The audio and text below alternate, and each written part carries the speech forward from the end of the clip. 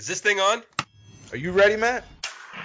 You're listening to Box Office Bingers with Matt Diaz and Ernesto Santos. Good evening, folks. We have a wonderful evening's entertainment lined up for you.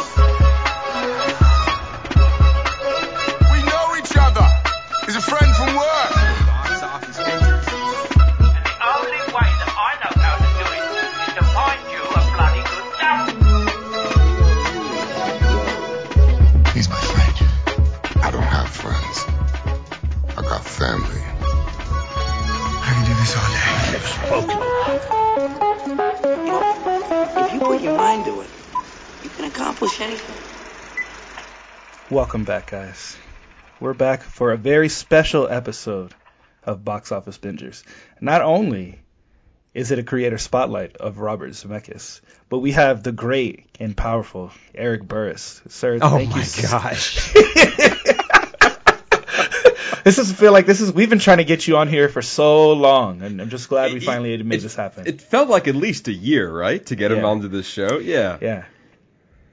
I mean, to be honest and fair, though, like, we had it scheduled, and then I went under the knife, and I thought it was going to be an opportunity to sit back, relax, and watch movies for, a couple of weeks, and what ended up happening is I could sit back, relax, and barely keep my eyes open because I was having, 150 calories a day. So that backfired. Yeah.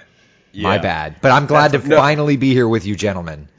Yes, you're here for a very special episode. And as Eric, when we were talking about, look, we really want to have you on the show, but what are we going to do? Because you're not the guy that goes through our typical format of like watching the newest releases, but we do have great conversations when we talk about some of the old stuff.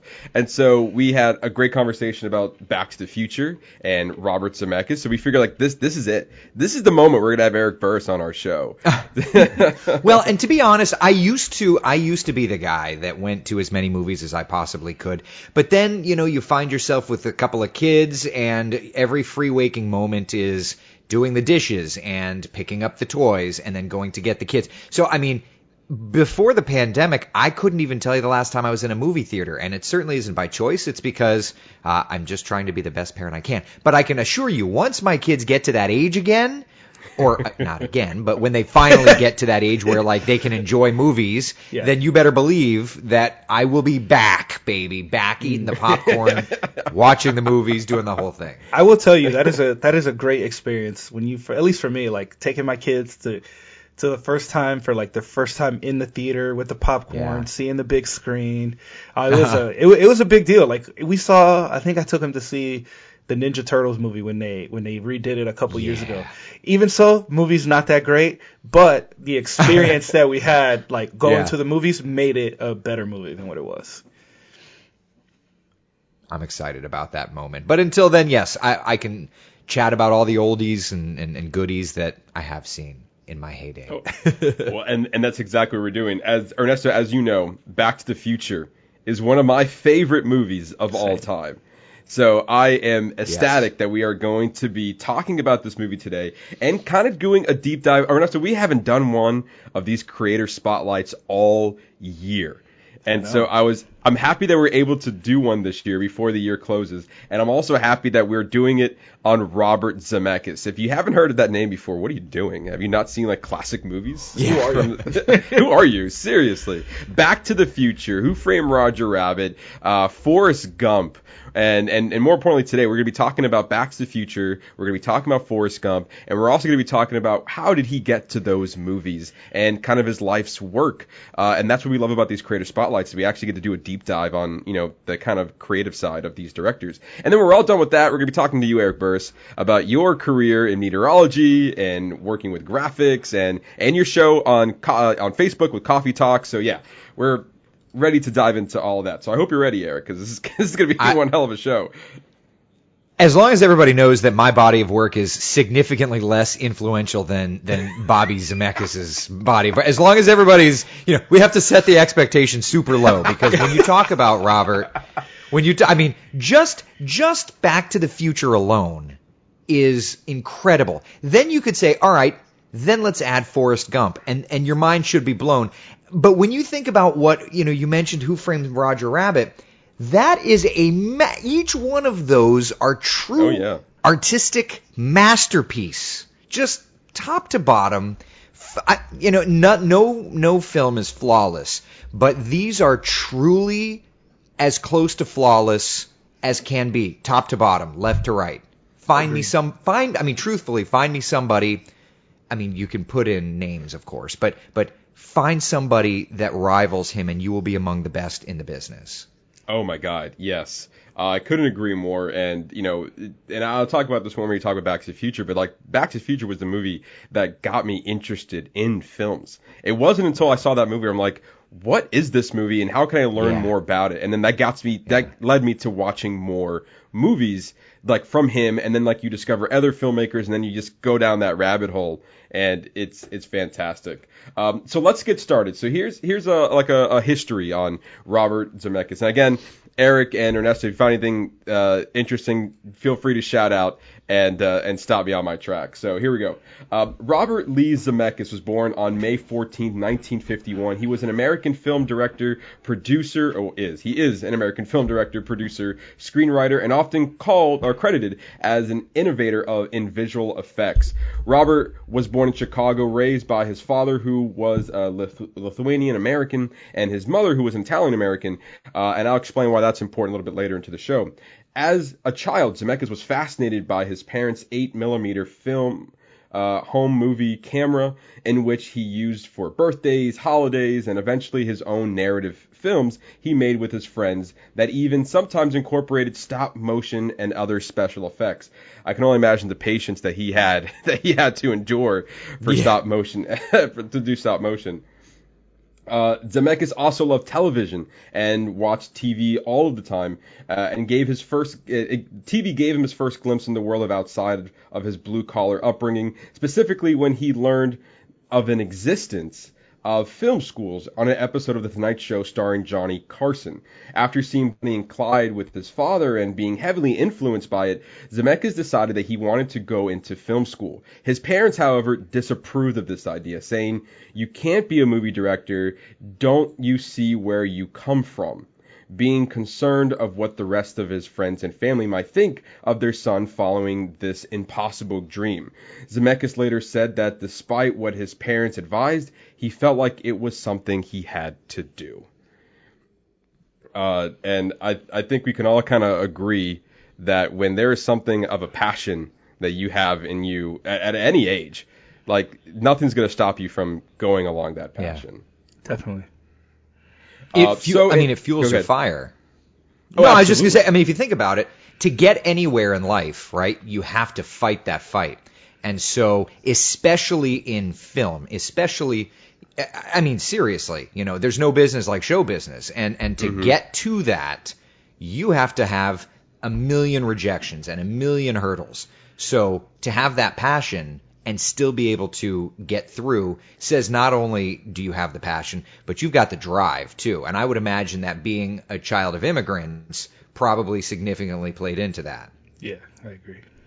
Yeah, I totally agree with that. And even as I continue along with his bio, you talk about like failure after failure. This guy, before Back to the Future, which I'm about to get into, that is a lot of what happened. So in 1969, Zemeckis first attended Northern Illinois University and gained early experience in film as a film cutter for NBC News in Chicago during a summer break, as well as edit commercials for in his home state. Zemeckis then applied to transfer for the University of Southern California School of Cinema Arts in LA. But when he found out that he was rejected for having average grades, get this, he called the university himself and gave an impassionate plea to the officials on the other line, promising to go to summer school to improve his studies, and eventually convinced the school to accept him over basically this plea. The 70s, you can't do that. That was back in the 70s. Can you imagine? I don't know if you can do that today. No. Like just kind of call up a school and be like, "Hey, can you please get me to your university because I promise." Everything seems so impersonal now. I could say I had an opportunity to be in an internship program in high school, and they did not accept me because I didn't have a 4.0 GPA To which I did something similar. I'm not going to say that I'm Robert Zemeckis, but I didn't accept no for an answer. And I basically said, we're going to bust this door down. And I fought, and you both know I'm a real pain in the neck if I want something. And, and that's the truth. And so it was not a college, it was high school guidance counselor. And eventually I wore her down to the point where, fine, go. But, you can do it in certain areas. I don't think you could do it to get into college at this point. No. But also, like, again, the drive that he had, even, again, going back to young age, he's like, you know what, I'm just going to, like, not listen to my parents and go for it. And, like, I'm so committed to this idea, I'm going to try to convince the university that you're going to believe in me as much as I believe in myself. And I'm going to try to convince you of that. And good on them for accepting that. Absolutely, because I bet now they're like looking at like, oh my God, look, we rejected this man from his credits that he's having today. So upon arriving to USC that fall, Zemeckis met a fellow student, a writer by the name of Bob Gale, who instantly bond with both, having a passion to make Hollywood movies. Before graduating USC in 1973, Zemeckis would win the Student Academy Award for his film A Field of Honor that he co-wrote with Bob Gale, and grabbed the attention of none other than the one and only Steven Spielberg. Spielberg then later recalled saying that Zemeckis barged right past my secretary and sat me down and showed me this student film, and I thought it was spectacular, with police cars and a riot, all dubbed with Elmer's Bernstein score for The Great Escape. Spielberg would then become Zemeckis' mentor and executive producer for his first two films, which was I Want to Hold Your Hand in 1978 and Used Cars in 1980, both which Gale and Zemeckis both co-wrote. Now, even though those films were well received critically, they were commercial failures, and with the box office bomb that was 1941, directed by Steven Spielberg and co-written by Zemeckis and Gale, the pair gained the reputation for writing scripts that everyone thought were great, but somehow didn't translate into movies people actually wanted to see. As a result of his reputation within the industry, Zemeckis had trouble finding work in the early 90s. Though he and Gale kept busy writing scripts for other directors, none of them were able to get made. They also ended up writing a little script called, Back to the Future, in which after pitching around Hollywood, it got turned down by every major studio. So Zemeckis was jobless, and for a while until actor producer Michael Douglas actually sought out for him to be in his new movie hired him in 1984 to direct Romancing the Stone. He thought he'd be a good director for that.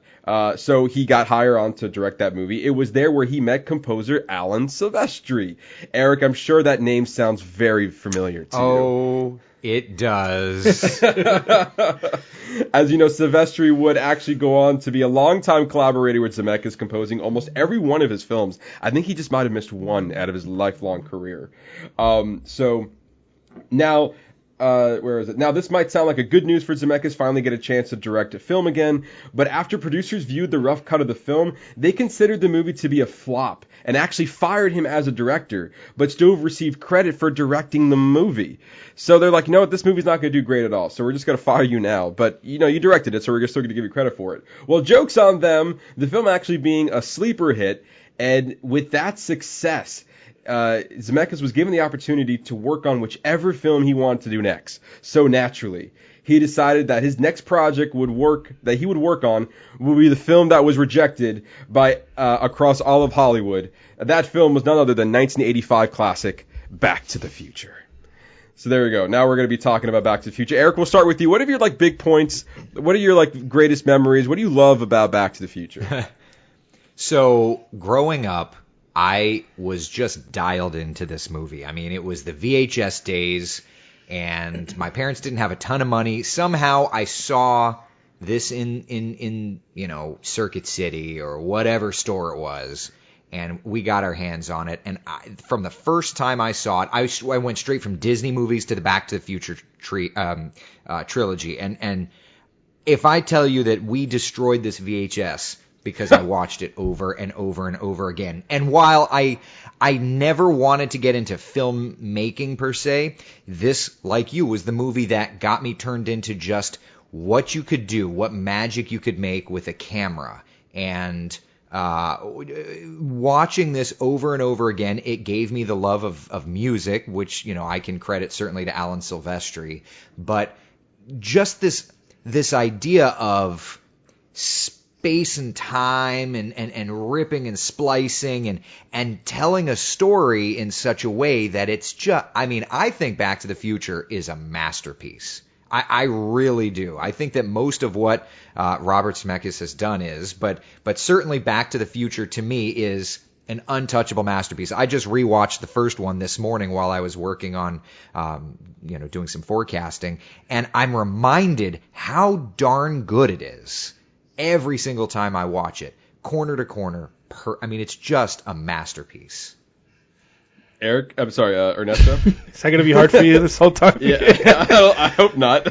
I'm in the same boat as you guys. This movie was like one of my first movies out of kid movies to really take on, and I loved every minute of it. For me, it was for mainly the music, but also the storytelling and just the way they the way they told the story, all the foreshadowing that's put into the film.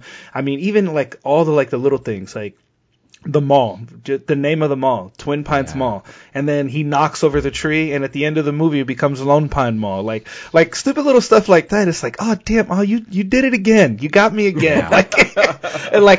And just the whole idea of like you said, time, space, but also like cause and effect. Like, what is this one little point in your life? How is that going to affect? What is the domino effect of that? And then we literally see obviously see that play out when he goes to save George McFly, and then that pin falls into his mom falling in love with her son.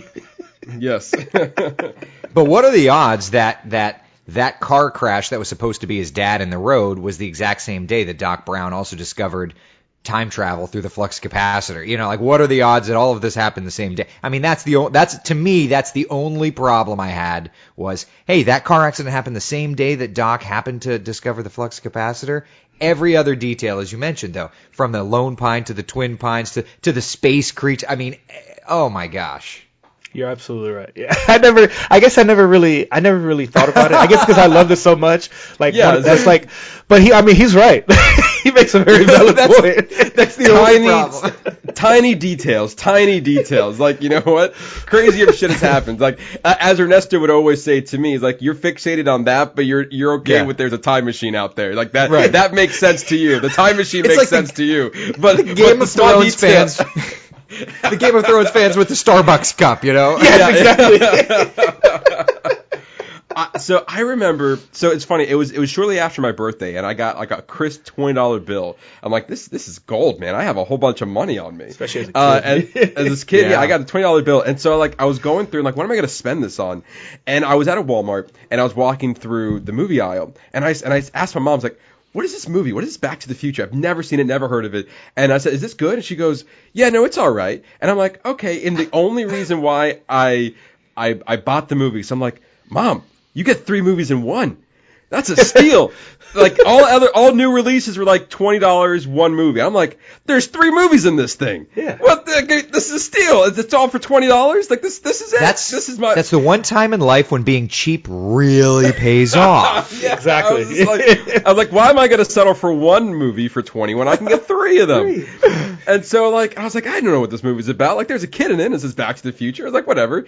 And I remember putting it on for the first time, and it was maybe a Sunday night, and I was absolutely blown away by everything I was watching. And like, I think that movie was the first time I was like introduced to like real tension, because there were so many things going wrong, especially toward the end, where it's like, come on, Marty, just go back to 1985. What are you doing? Stupid lightning, stupid car, work. All you gotta do is go 88 miles an hour. And I'm literally yelling at the TV on this. And then I was so excited after that. And like, you see, roads where we're going, we don't need roads. And he's going into like, I'm like, we gotta go save his kids? Yeah, we gotta start the next one. What are we doing right now? And so I remember watching the second second movie, being absolutely excited through and through. And then, of course, again, I was a kid. It was Sunday night. It was my bedtime. So I know I was able to watch 2, but not the 3.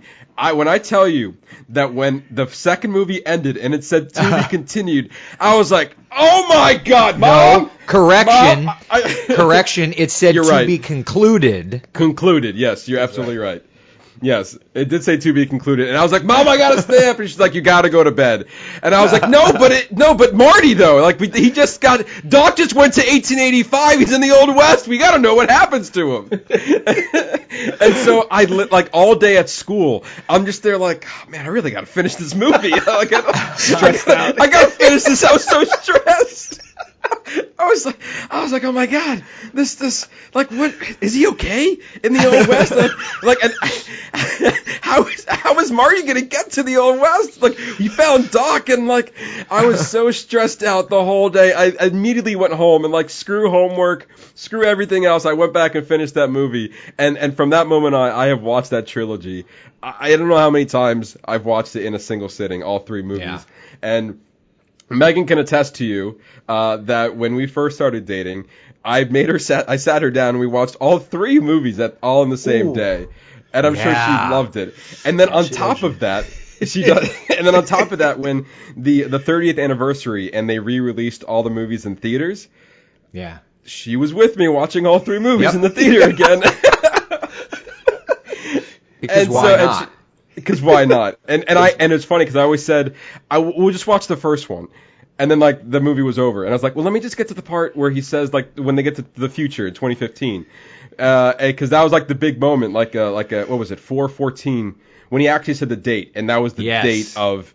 Like, it was October 21st, 2015 at 4:14 p.m. And yes. I remember, like, okay, let's get to that point, and then I'm good. And then, like, we watched the whole second movie, and then she looks over, and she was like, well, we made it this far. And I was like, all right! Yeah! You know how this goes. So, one more time. So, question for you guys. Well, Eric, we'll start with you. Which, out of the trilogy, which one is your favorite? It's funny, as Matt was talking, that's what I kept thinking to myself was we've got to bring that up, right? So I actually can't answer that, and this is such a cop out, and you can make fun of me, but follow me on the journey, okay? Okay. The first movie, and I feel similar in like a Star Wars world as well. Like the first movie builds on this idea that you'd never imagined, and it sets this story up in a way you never could have imagined. So I have to say the first one just blows my mind. But in such a similar way, the way that they visualize the future, to me, makes the second one almost identically powerful. Because, it's easy to go to the Wild West. To me, I mean, and I think that the story's unbelievable. The way they did it's great. But the way to go to the future is just as impactful as the way that they developed all of the characters. And then this idea of an alternate reality, it's like, holy crap, man. Like, and sure, it makes sense because that's adding to this idea of erasing history. Well, let's just screw with it and see what happens. And so I feel like 1 is incredible, and I feel like 2 is just as good. But then again, 3 is not even any worse. It's like, God, man. Yeah. He brings a strong case. So I didn't answer your question. But I feel like I got my answer without you telling me the answer. So I could run into as a politician one day then. Yeah, exactly. You fit right in. So I'm actually in a similar boat to Eric, but as I was growing up, I always felt like 2 was I think I've watched 2 more than any of the other 2, and because of that same reason, Eric, is that like the idea that we not only went to the future, seeing something that is, before our time and seeing that example of it. The fact that like what's great about this trilogy is that it always centers for the most part around Hill Valley. And so like you're seeing it change throughout history. And so when they came back from the future and you came back to an alternate 1985, and you see Doc kind of explaining everything, and I'm like, this man's a genius. I never heard of time described. He invents time travel, but when he goes to the chalkboard, that's when you realize he's a genius. Yes, at that point, I get it now. Like, and the way that every movie had it is like his diagrams, like, hey, this is how the rest of the movie's gonna go, and I'm literally glued to my seat. I'm like, go on, Doc Brown, tell me how the rest of the movie's gonna go. I'm waiting for it. and so like it's just done so well that because like it sets off like this is what's supposed to happen, but you know toward the end it's exactly. I mean it's similar, but not exactly the way that it goes to plan. And so the fact that they went to the future, went back to an alternate 1985, and then like it's so funny is like Doc's like, you never guess where we're gonna have to go. Where? Back to 1955. Like, you're kidding. And I was like, talk about the coincidence there. And then there was even a moment where Doc Brown was like, is this point in history like I forgot exactly what he was like blabbering like about. Point, or I don't know. It's like where everything changes. Yeah. And it's like, is this like the center part of physical history that we keep going back to this point? And he's like, I don't know, never mind, moving on to the next adventure. And but yeah, it shows the eccentric nature of his brain. Exactly, yeah. And I think it's really cool that we went back to 1955 and we were literally seeing those scenes that we saw in the first movie play out again, but from a different perspective. And the crazy thing about all of that, because I've seen many documentaries about Back to the Future, was that when they made Back to the Future 1, they never intended to make Back to the Future 2 or 3. It wasn't because of the success that they even entertained the thought of a sequel. So a lot of people thought that they had this idea, and so they filmed some of these scenes back to back, but they had to recreate all of those scenes again from the first Back to the Future. So again, you know, I have such this analytical brain that Back to the Future 2, I always got a kick out of hearing those reshot scenes vocalized subtly different. Am I the only one that ever picked out on, you know, hey, you get your damn hands off her being just a little different in Back to the Future 2 when you're hearing it from that different angle? Yeah, I think you're right. Yeah, I'm sure you're right. I don't think I ever noticed that. I don't think I've ever It's noticed like a that. different punch on a different syllable, you know? Yeah. Syllable. I see what you did there. But I think it's kind of like a crazy concept to be thinking about for a sequel. Like, it definitely goes bigger than the original Back to the Future for Back to the Future 2. And for some audiences, that could be hard to follow. But I think that the way that the movie is designed, like, it's very simple to follow. Like him going from the future to a different 85 to the same point of 55, but under a different perspective. Like, this is a cooler Marty, not the one that was nerd over in the first movie. And right. And so, like, you're trying to figure all this out. But at least back to the first movie, I feel like it's, and the reason why I think that it's so beloved and considered as a classic is because who doesn't relate to going back in time to seeing how your parents were when they were kids? Yeah. I feel like that is, like, for me, that's the one point that I feel like that's anyone can relate to that. And all the hilarities and ensues that happen when he does go back in time to see his parents kind of like, my dad was like this, like I my mom was the one, like, she keeps telling me not to do drugs and smoke, and then yet she's doing all this stuff anyway. There's so much focus on that, like right down to the girls calling boys. You know, when I was younger, I never called a boy, and 2 seconds into 1955, and you see how forward she was. It's exactly. They go out of their way to just circle it on the paper, you know. They really did a great job of doing that. Well, I think it's crazy because, as you know, even being a kid, like, you look at your parents in such this idolized light. Like, imagine being able to see them grow up and do all the crazy shit that you did when you were growing up. Like, it's just that to being able to actually see them go through, you know, all the stuff that you went through, or very similar. Well, what about how they showed the story, and it's fresh because I was just watching it this morning, but right into Marty's in 1955, and he still thinks it's a dream, and he sits down in the cafe, and the way that they shot it, he's sitting there leaning over on one arm, and then the camera takes another shot when Biff walks in and says, "Hey, McFly," and it shows him and his dad sitting in the exact same spot, turning in the exact same way. I mean, just the way that they bring you into the secret and into the mystery is so. It also shows, the role of a DP and how that plays so deeply into storytelling. Absolutely, just able to take a great story and enhance it to the next level, like using the cinematography as part of the storytelling element. Yeah. And like it's just attention to detail. Even if we go all the way back to the beginning of the movie, there's so many clocks that are showcasing like without it, like and like if you listen to what the anchor is saying in the news, I'm drawing a blank in the newscast. Or was it a radio? I'm not sure if it was a TV or a radio. It was a newscast. Yeah. It was a newscast. Okay. She was explaining the events of how, like, it almost as like a prologue. If you were listening close enough, it was like, how did we get here? And then we realized that, like, the plutonium that she was just talking about is underneath his bed. Don't worry about that. Right.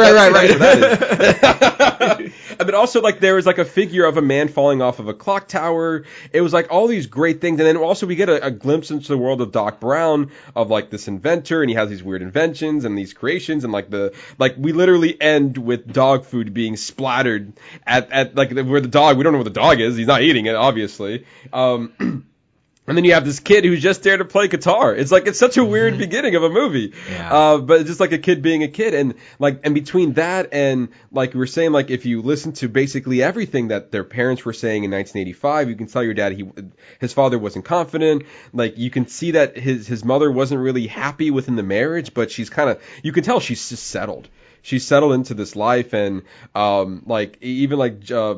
your uncle got parole again, just throws the people, or he didn't get parole, and throws the cake down, and throws the cake, and then like it goes back to so you're my Uncle Joey. Get used to these bars, kid. Yeah, yeah.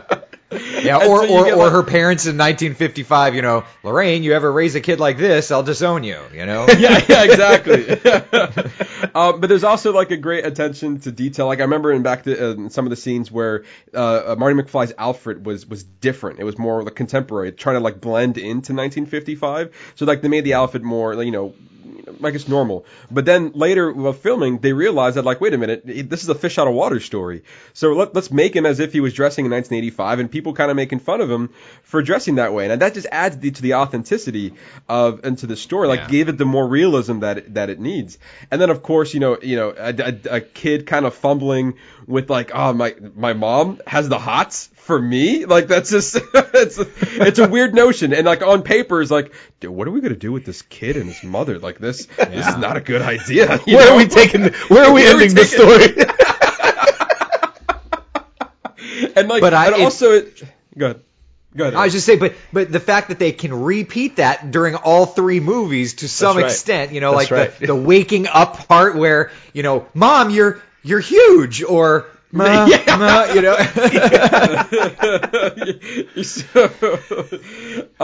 and like you look so huge and young. You're so young and you're not, and you're so thin. You're so thin. And then also just like I wonder if Marty ever, like, I bet he sees his dad in a different light now, obviously, because like he sees how he was when he was growing up, and it's just weird to the notion of like what were they like when they were in that type of environment.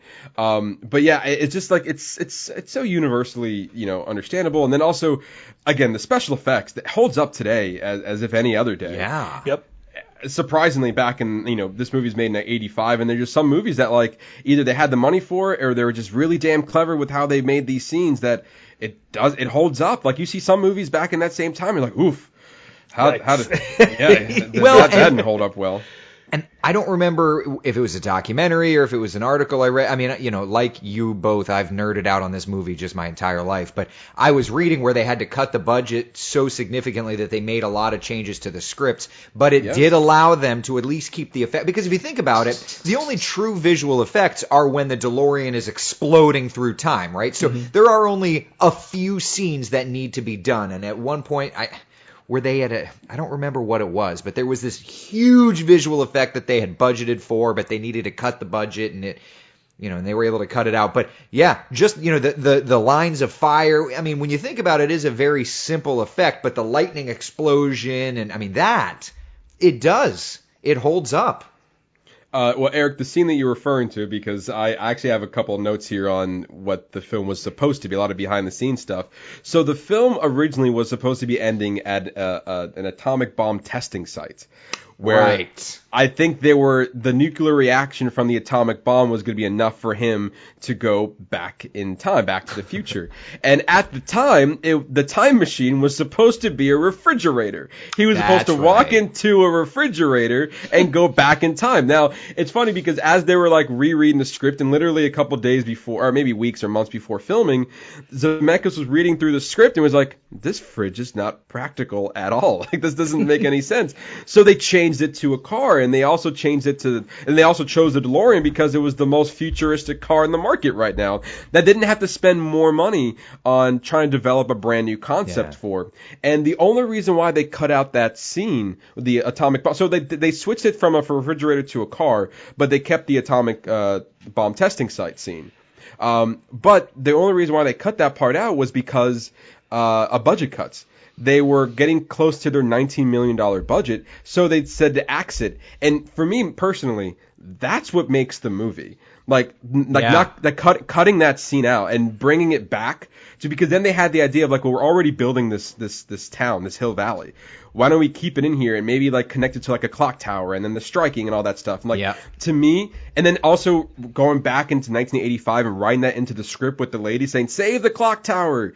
And like installing that idea for him to receive that note and put it in his pocket to then be the idea in 1955 to pull that same thing out of his pocket. Like, such well done writing and like, but it played in, the first scene that you see them building the clock tower in 1885, that is like reality slamming you in the head.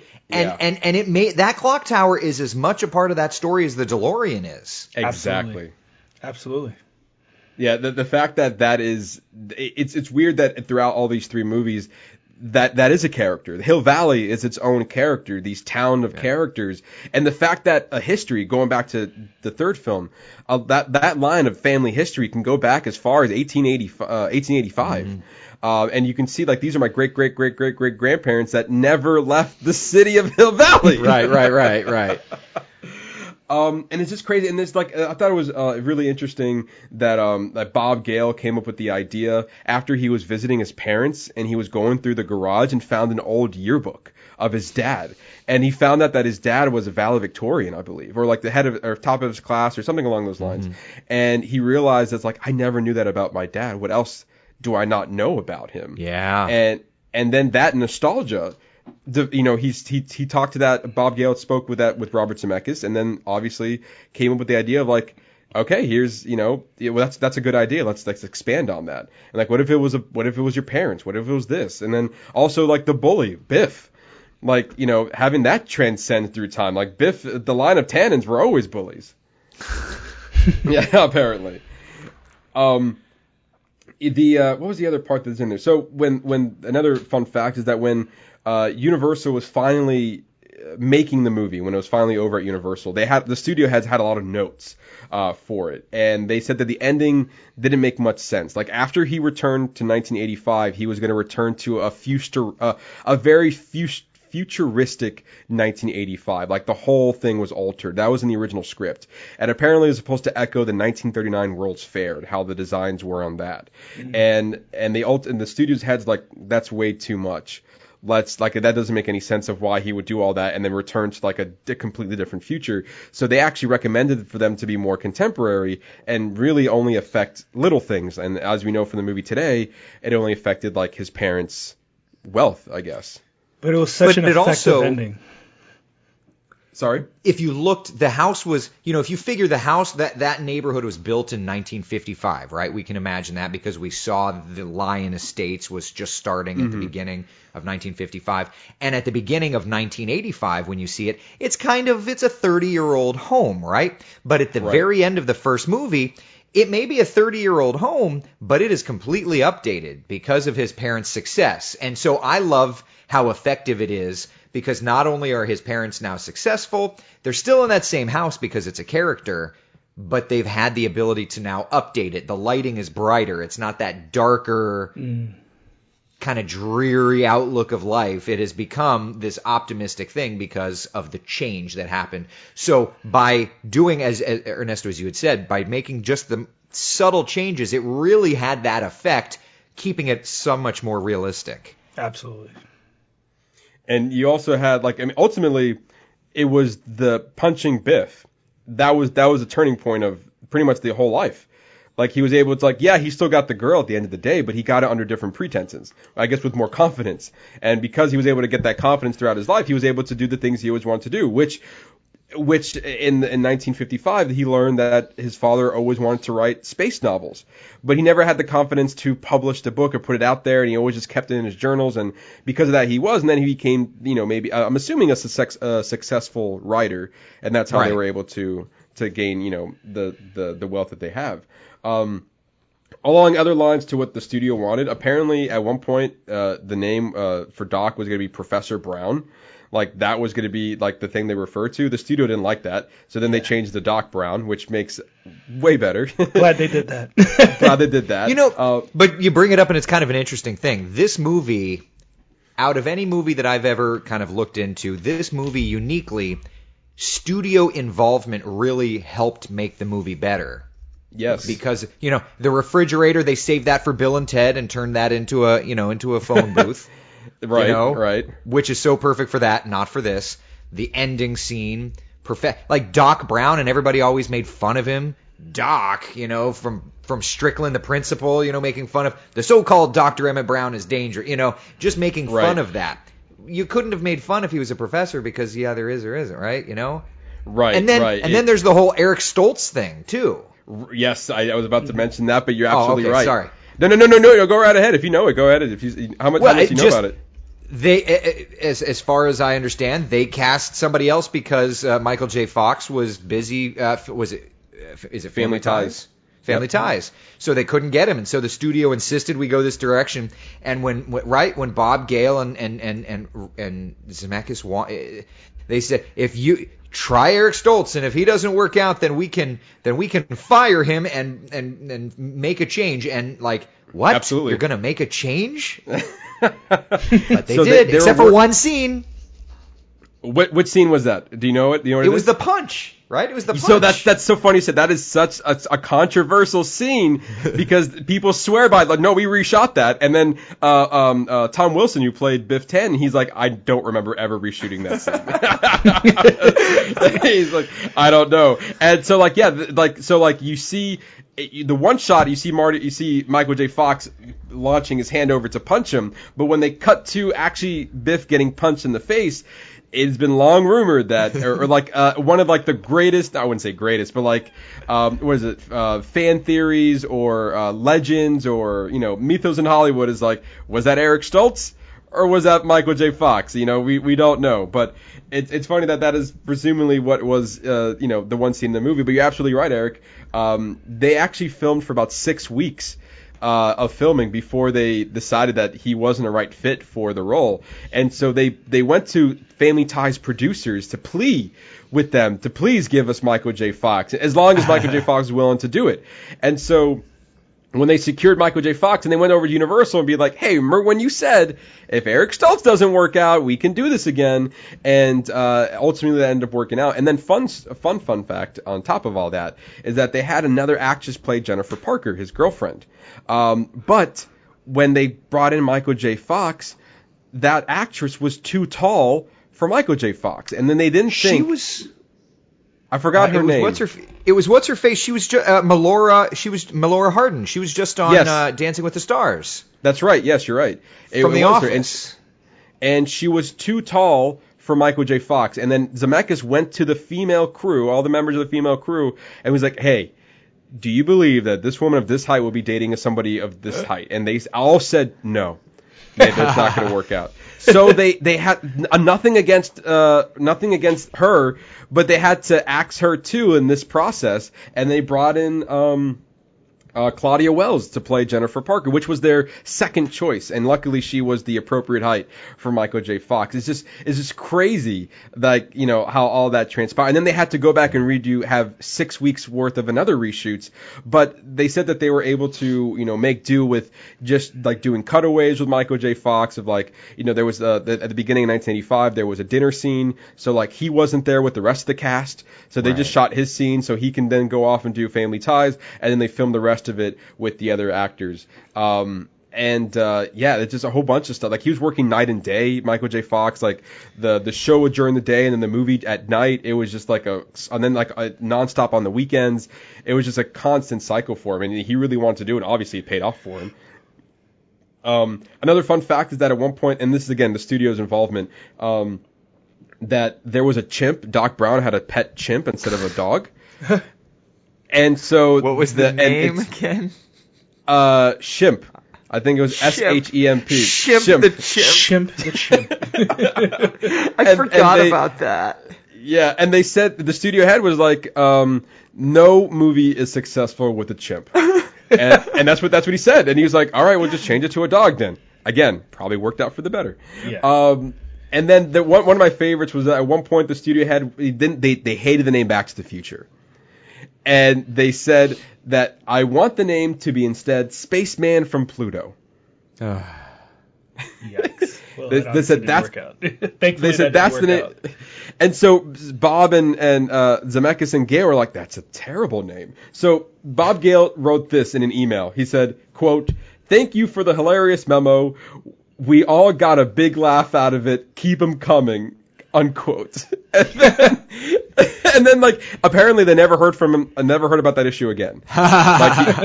They just brushed it off. It was like, we're not taking that too seriously, and we're just gonna move on with that. So yeah, this movie is just filled with so much, like, and also like they had such a it's a harsh deadline because it was supposed to be back in July, and then they had to do all the reshoots. And then when they did their first screen test with the audience, it's funny because when the dog, you know, when Einstein goes to the future for like that 1 minute or the past, I'm not sure exactly which way he went, but when he time traveled, the audience apparently thought that they killed the dog at that moment. They're like, oh no, what did they just do? And then when 4 they brought minutes him back, in, I hate this movie. yeah. It's like, I'm done. And I'm done. Like they killed the fucking dog. You wouldn't believe it. 4 minutes in. Fuck this movie. I want my refund for I want my $5 check for doing this, and I want to leave. I want my get out of here. And then they brought the dog back, and everything was fine, obviously. But it had such a well-received audience, first viewing, that the studio was like, you know what?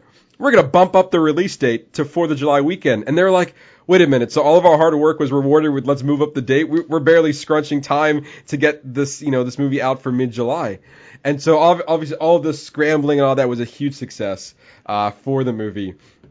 And it shows, like, look how much, we've been talking about this for the last couple of minutes, and like there's a lot of passion behind this. So before we move on to Forrest Gump, is any last words, Eric? We'll start with you that you want to mention about this movie.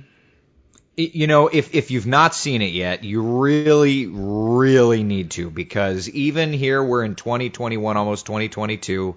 I mean, it really does hold up because it's all about these moments in time. So 1985, when it was released, was current day, but today it's just another moment in time for you to be able to visit. And I think that whether or not that was even intended or even a glimpse of their mind, because they pick these moments of time, it's still so perfect today. I 100% agree. I mean, I've loved this movie. I love the trilogy. And for me, if I had to pick, I would go 2, 1, 3. But that's not to discredit the other two. It's just they're all so great.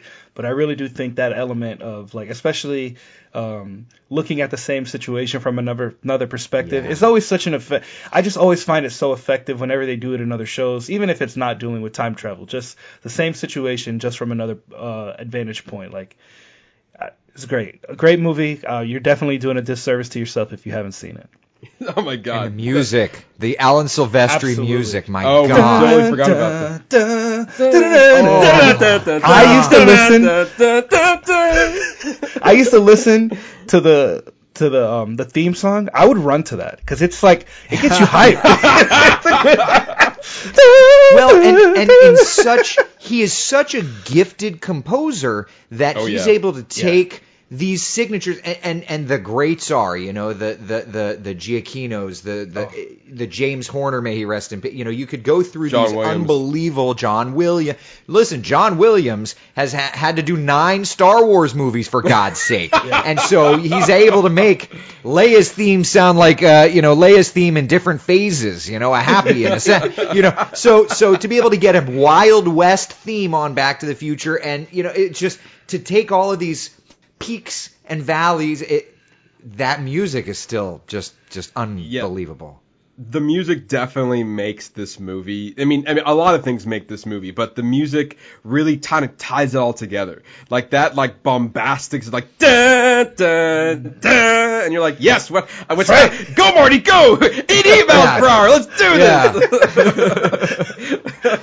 this. It's like the wonderment in the music as he's looking around Hill Valley, and he's like he doesn't have to say "holy crap" because the music is doing it for him. Exactly. Yes, that's a really good point, because even like the subtle, like you have like the the very loud like da da da, but then like when like you said, going through like Hill Valley, he's like da da da, and you're like, oh shit, shit's going or even some parts in certain, like they may not be playing the whole score, but like they'll play like a beat from the score. It's like, and it's like something with and it's something clicked in his head, or or what about the lightning storm when it's starting and it's just da da da da da da da da. There's just that little string beat in the underlying theme, and you're just like, something's building. And especially with that scene with Doc Brown, he's looking, damn, and then dun dun dun. Damn! Or we're going back to the future. Da, da. And it's just, again, the music really ties this movie together. It's one of my all-time favorites. I'm glad we were able to talk about it today. But yeah, and then even so far, I watched this movie and I was like, and for some reason, I didn't go down a Zemeckis train. I went down a Spielberg chain. Because then I was Steven Spielberg was involved? What movies he's done? Jaws? All right, what's this Jaws about? Jurassic Park about dinosaurs? E.T. about an alien? It's and then you go from there, it's what has he done? What has this actor done? And then you kind of you're going down, the studio made all these movies? Okay, what else do these studios make? And then you're just going down that line of, it's so great. And also, it's it's such a different time travel movie. It's a very simple time travel movie that doesn't it doesn't take much for the audience to need to understand the inner workings. It's like here's this fluxicapacitor. What does it do? I don't know, but it sends you back in time. And it's great. It's not like Tenet. It's not like when you think of a movie like Tenet where it talks about time travel, but it deals with entropy and physics. You're like, this way. I loved it. But that also shows you, though, good storytelling is in the plot development. You don't have to go into the weeds to make a great story, because the people are what make a great story. Agreed. So if you focus on your character development, you can still handle all the rest of it. Yeah, because even in Back to the Future, they didn't even focus on the entire world. Everything was around Hill Valley. How messed up and convoluted if they had tried to include every big events throughout the world, and maybe how this one event affected that. Maybe that would have been cool, but maybe it would have been too much. They would have been trying to do too much. And I think you make a really good point, because again, at one point they're going to go to an atomic bomb site, and it's exactly we don't need to do all that. It's the story, the Hill Valley is its own character that needs to stay here, and the fact that the trilogy kind of just focused on that, and also kept it true to family. We're trying to reconnect your parents in the past. We're trying to save your children in the future. We're trying to make sure that Doc can come back to reality in '85 after all of his time travels. So it's just it's just a perfect story that doesn't. And I will say this now before we wrap up this conversation here. The question of, should there be a Back to the Future 4?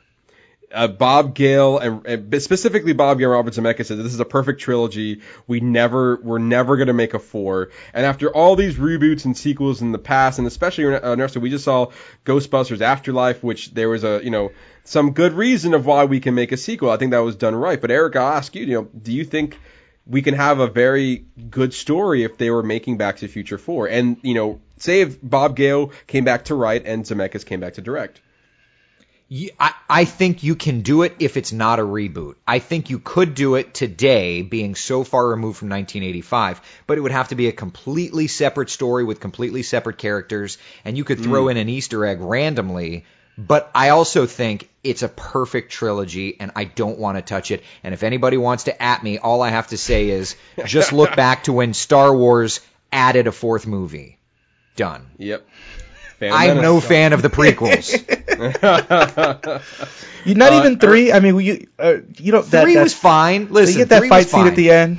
That was fun. You know what though? Listen, you know what that fight scene though was? It was the same thing that the other two were, which is way too much CGI. Let's do it because we can, and it's a whole other problem. But my point is, Yes, right. you take A New Hope, you take Empire, you take Return of the Jedi, which are friggin' masterpieces, and then you start putting out garbage. Even though, as a fan, it's just like, I could have lived my whole life with the visualization of those first 3 movies. I didn't need to see it, but now that I see it, it sucked.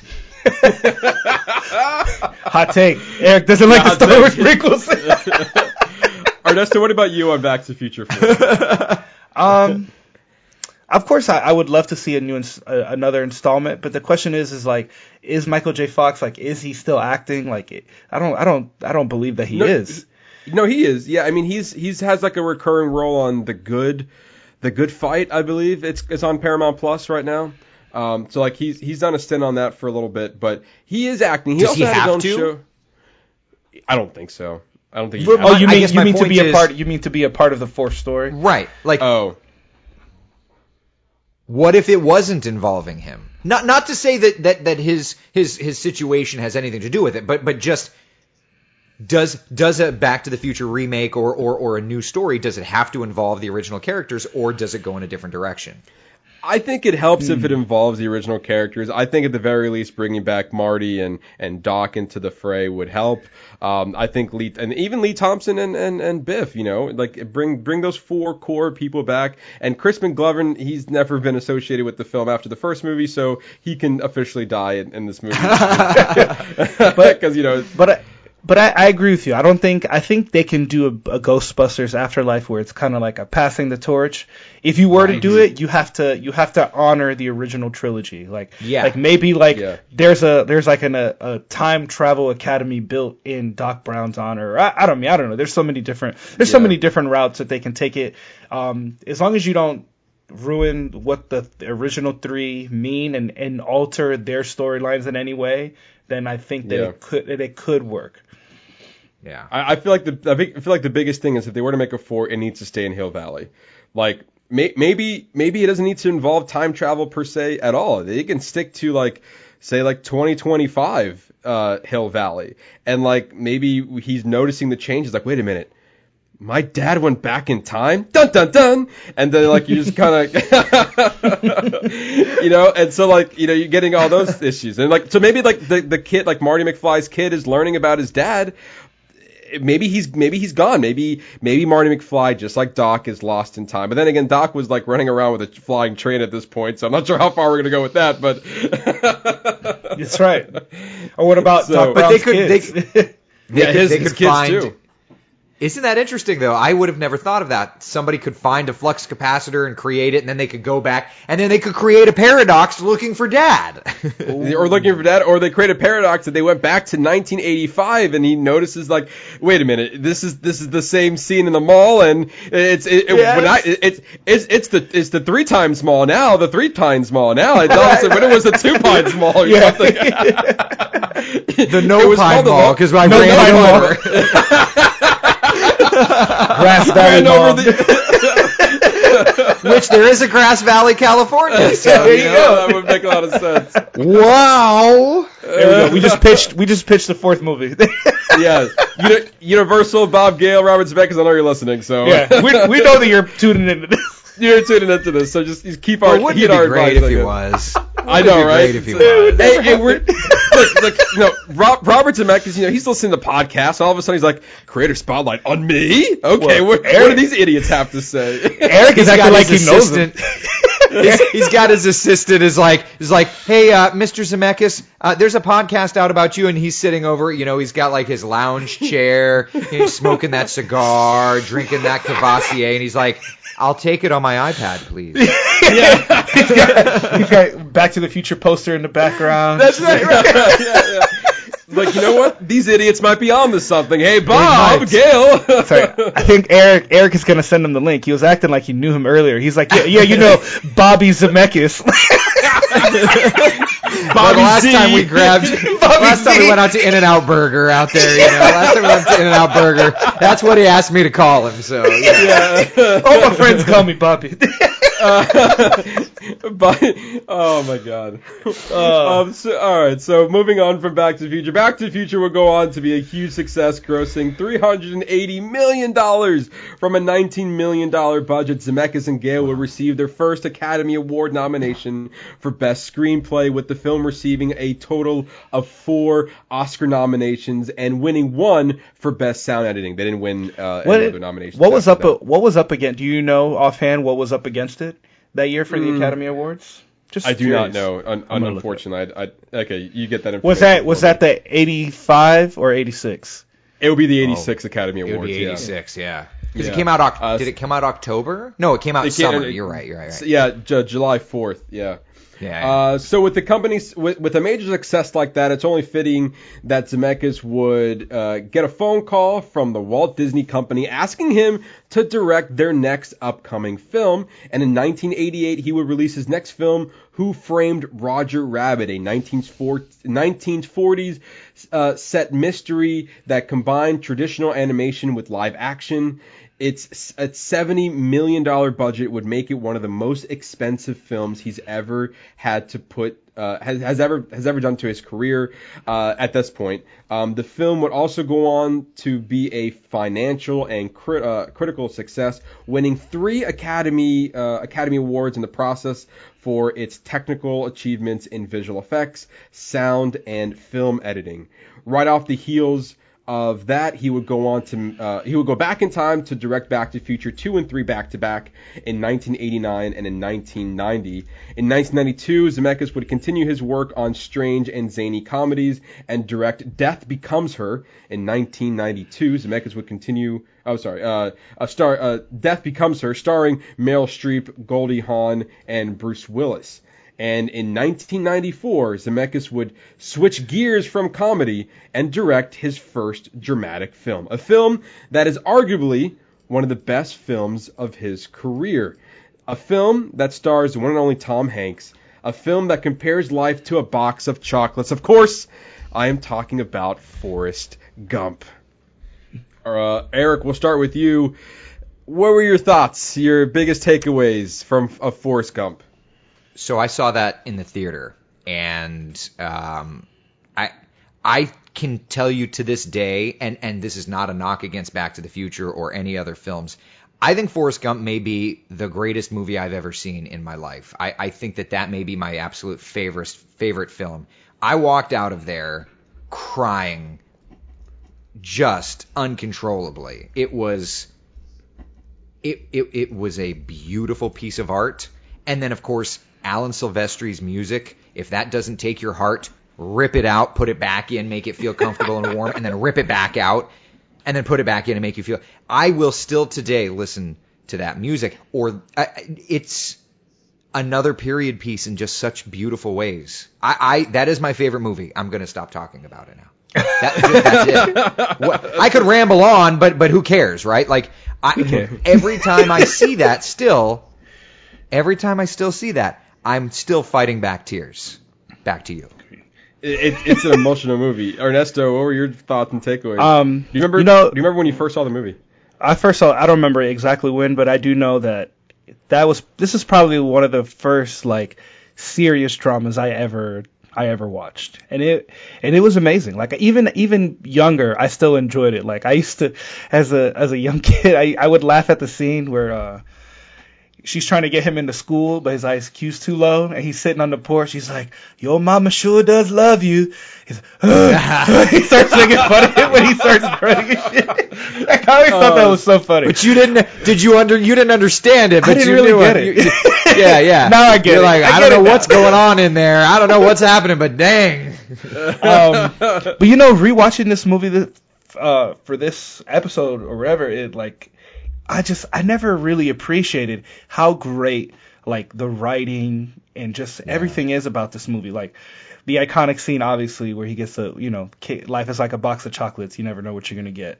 The principal scene where he makes fun of him after he sleeps with his mom, I think it's great that they took this movie and they showed us different real points of history, and they found ways to superimpose Forrest Gump into that. I felt like we were getting like a history lesson of like the 60s and the 70s and the 80s, like, how he interacted with all these iconic figures. Like he met Elvis as a kid, when Alabama State had the school integration and the girl drops her book, and they cut to that footage of him giving her the book that they put him in, meeting Kennedy after he went all American, right. And he drinks all the Dr. Pepper and he has to, I gotta go pay.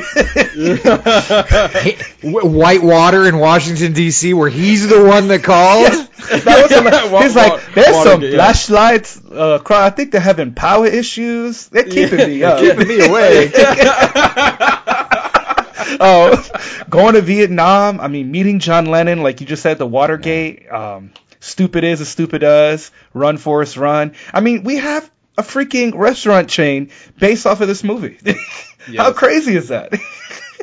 And Chippewa Square in Savannah is a celebrity of itself. There's no bench, but there are crowds in Chippewa Square, which is where the bench was in the movie. Yes. I just love that the story centered. It was another testament of like using simplistic elements, like making Forrest simple-minded, but him being simple-minded like allowed him to excel at like all these other ventures. Like perfect scene when Bubba's talking to him about all the shrimp dishes he can make. He's just like completely like annihilating that gun, like 10 seconds. Time. Are you? And then his drill sergeant just telling him how stupid he is, but then how great, but also telling him how great he is. Yeah. I just feel like this movie is just, you get Lieutenant Dan defending him from the hookers on New Year's Eve, even though he's mad at him for saving his life, and then we see that pay off in the end when, after they become so close, and they get all the success after that hurricane that came through that caused them.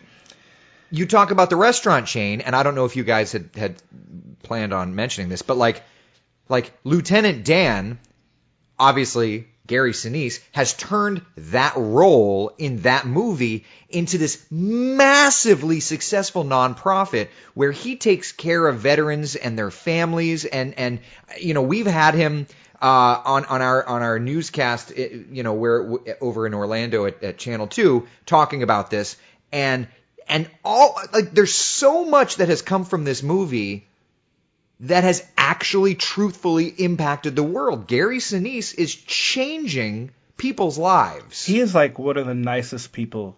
Because I actually got to meet him and I got to take a picture with him. He's probably like one of the nicest people I've ever met. He was just so humble, so nice. I'm like, this is not Lieutenant Dan screaming in my face. But it is. But it was. But I feel like the movie has a lot of symbolism. It's like, don't overthink life. Like, maybe we should all be a little bit like Forrest and just kind of live in the moment. Like, don't stop overthinking shit. I mean, I didn't realize that his son at the end of the movie is Haley Joel Osment. Like, I was like, oh my god, that's the kid who sees dead people. I believe that was his first movie too. I think he was doing commercials at the time, so they plucked him out, and he's like, yeah, this kid, he can be a good actor, and sure enough, look at him today. Mm-hmm. Or Robin Wright, she's going to be the first lady taking over the world. That's right. That's very true. You guys mentioned, what you guys have been saying so far, but I think that Forrest Gump is a character that's so endearing and so innocent in his own right that he's just kind of just taking life as it comes to him.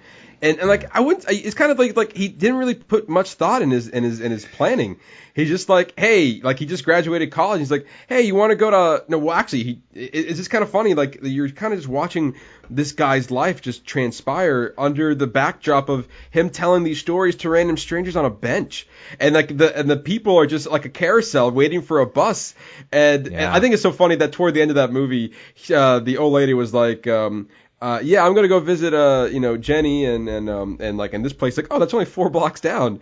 And so like he didn't even need to be on that bench in the first place. He could have just But walked the symbolism, the very first and very last thing you're seeing is this feather just floating in the wind, which kind of goes, Matt, to what you were saying is he's just kind of that feather floating, and we're all just kind of that feather floating through the wind, through life. And it's going to go where it takes you, and that's as simple. And it's as simple as that. Absolutely. Yeah, it's a great point because like he's just like, hey, at a young age, someone told him to run, so he ran, and so like he was having back issues, but then that was able to like set him forward, and it's almost like, man, this guy has dumb luck, but it's not luck. I don't think luck has anything to do with it. I think it's just Forrest being himself and staying true to himself made him the person he was today. He might have not been the smartest person, but he even said like, I might not be the smartest man, but I know what love is. Like I know, he knows things obviously, and he was able to have a very successful career just by being a feather flowing in the wind, kind of just doing his own thing and inspiring so many people along in the process, including Lieutenant Dan. And kind of like, it's kind of funny how like Forrest Gump like changed, like even like on his mother's deathbed, she's like, I realized that my job was to be your mother. That's what I needed to do. I needed to be your mother. And then you see all the successes that Forrest Gump has had. Either like just because he ran fast, he was able to get a college education and go to university by playing football. And then as soon as he graduated college, somebody came up to him. He's like, hey, are you interested in joining the Army? And he's like, all right. Then he joins the Army. and they ends up saving a person that probably should have been dead, which was Lieutenant Dan. And then fulfilling a promise of starting a shrimp boating company as the first mate. And like he as felt an homage to Bubba. Exactly, as an homage to Bubba. And like he stuck to that promise no matter what. He's like, as soon as I get enough money, I'm gonna do it. And then even like with him playing ping pong, he's like, well, they told me to play ping pong, and so now I'm playing ping pong, and I'm actually quite good at it. And then, they wanted me to go with, and now all of a sudden I'm like part of the team. And then it's so funny that after all its successes, because like the team went All-American, so he met the president, and then he was a war hero, so he met the president, and then the ping pong thing happened. Again, so I met the president again. I'm done with the president.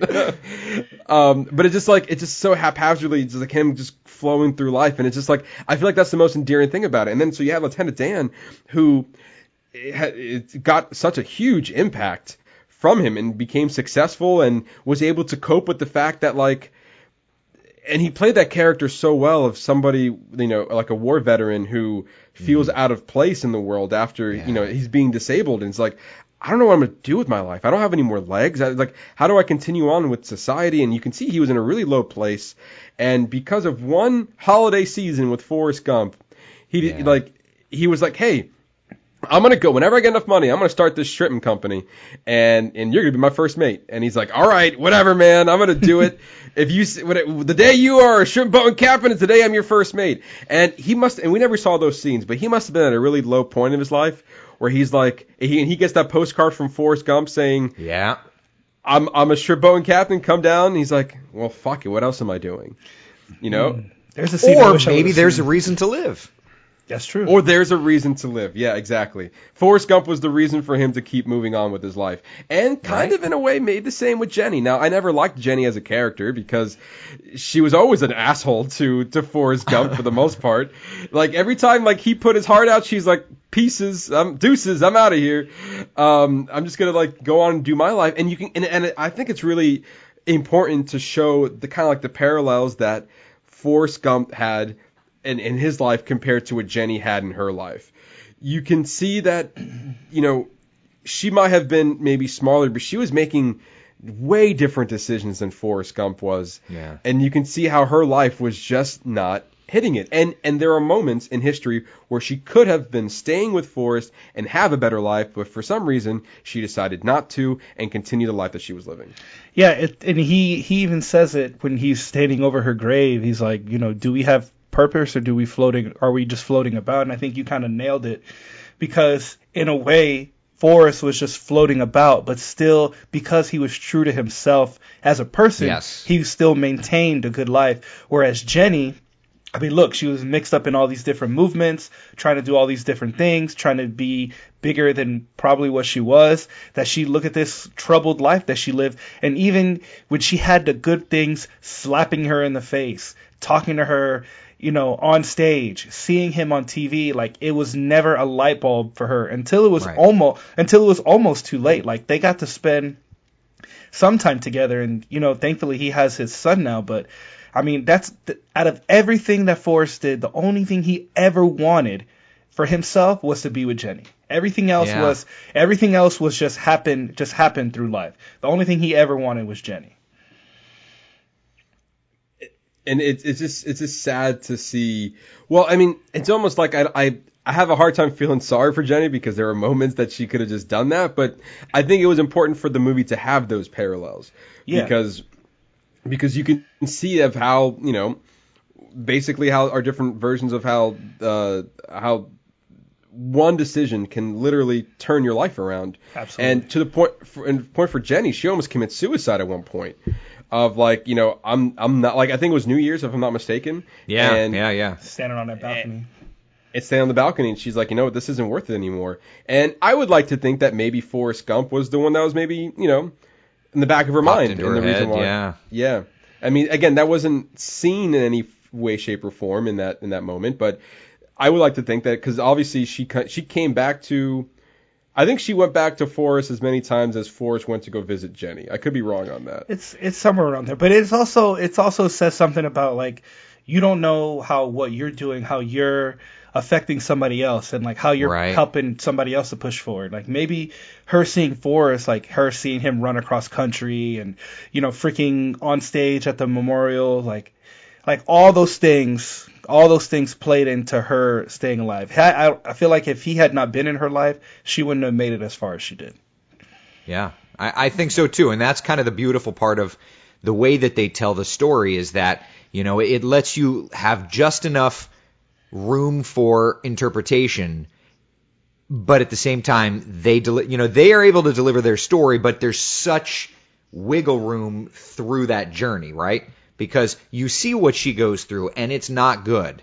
But she finds her way back to him. You see what he goes through, and it's not always good, but he finds his way back to her. And their motives are there, but only on the surface. And that ties back to the storytelling of Back to the Future, where, keeping it simple kind of also adds to it, because you can get into your theater of the mind just as much as the theater of the cinema, right? Absolutely. Yeah, I think you make a really good point of, like, yes, there was a lot going on in this movie, but because the character was simple, and I think one aspect of something needs to be simple for you to get on the idea of something else. So because, like, for Back to the Future, the settings and the explanation of time travel was simple, we can then expand on the character and his situations, maybe being a little bit more complicated. Whereas in Forrest Gump, because the character was simple, then we can have his world be a little bit more complicated than, the average setting. And so the fact that we can kind of like easily go from small town kid that has back issues, and you think that would be the focus of the movie, but they just literally ran that out of the water. And then, like, he is going to be a football star, to a war veteran, to playing ping pong. It's like these weird things that he was doing throughout his life. And then the fact that, like, I think it was such ingrained in American history as well. I feel like that is the one that really sets this movie apart from the rest, is that, like, you were able to, like, input this simple character into, like, oh, so he's the reason for Watergate, or he was the you're right, exactly. And so it's like, oh, so he was the one who invented the phrase "shit happens." It's just like these random things that, like, he inspired so many. I forgot where there was one scene where I forgot what it was, but he just inspired something else, and then there's like his way of viewing it, like his way of viewing the world.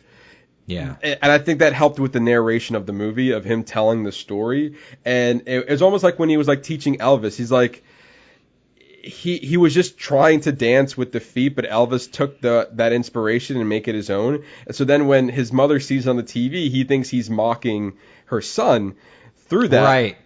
But at the same time, like, Forrest was just doing what Forrest is, and he was like, yeah, I saw that guy on TV doing the same dance move as me. And for Forrest, that was like, cool, he's doing what I'm doing. But to his mother, it's like, this guy's making fun of my kid. It's like, it's that simple mindset just kind of just let him forward and not really caring what anybody else thinks of him for the most part. See, and that's what's so beautiful too, because when it comes to certain topics in life, if you the term ignorance is bliss plays in. And for me, if I just kind of try to shed that negativity in my own personal life, I do find that I'm happier. When people are arguing and fighting and bickering, blah, blah, blah, blah, blah, if I don't want to have anything to do with that.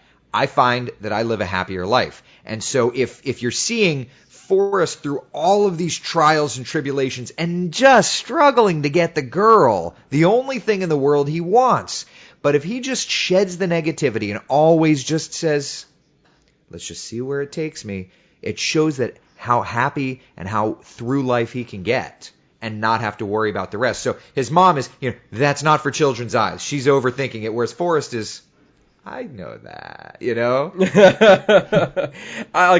You make a really good point of just like ignorance is a little bit bliss, but for him, like, he was happier for it. It's almost like it's a hard pivot, but like The Matrix, when he's given the option to take the red pill or the blue pill, you can either know everything about everything. That's it. Yeah. Or you can live in the idea that you never know that this thing's existed. And so it's like, and then with Forrest Gump, he's like, he knew that he was in Vietnam and he was fighting a war, but he didn't quite really understand what he was doing. But for lack of a better term, he understood the assignment. He understood what he needed to do at that moment without really needing to understand everything that was happening in his surroundings. So like when all hell was breaking loose with the bombings, he knew that he had to save people. And that was it. He didn't understand why those bombs were going off. He just knew that he needed to save people. He didn't understand why he was being tossed around all over America to play ping pong, but he knew that that's what people wanted him to do. So he just went out and played ping pong, And I think it's just a character like that. It almost feels like that by watching this movie, we all can either relate to or want to be Forrest Gump, to live in his world and to have his successes. Well, it just seems like that's why so many people resonate with this story. I mean, because who doesn't want to be a person who just lives by their word, lives in the moment, and just says whatever they're feeling, doesn't overthink things. I mean, I think everybody wants to be Forrest in any way that they can be in their life. Yeah, and even his way when he was saying like, yeah, Dan invested money in this fruit company. He said we don't got to worry about no money no more. And then he goes like, which is good, right? One less thing to worry about, money. One less thing. It's one less thing. One less thing. It's just, everyone who thrives for it, trying to get enough money. He's like, one less thing. I don't have to worry about that. Like that mindset. He's like, and then he's like, then my mama told me that, you're never going to have too much money. So I just put it back into the community. I built this church, and like, it's just like that. It's just like, he's such a nice guy. And who doesn't want to do that? Like, who doesn't want to have enough money that they can take care of their community? Like, that's what I'm saying, And then he's like, I got this great job of cutting grass, but once I have all the money in the world, I just did it for free.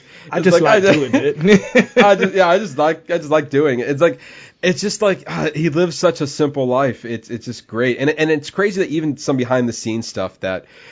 This movie took about 9 years to make. This script was shelved for years, put in a box, and like there's always something about this movie that grabbed it. It didn't hit the right notes just yet until it was given like a small rewrite. This is actually based off of a book, and it went to different liberties where Forrest was like a wrestler, and he something about involving a monkey or something, another monkey thing. Damn it, Zemeckis.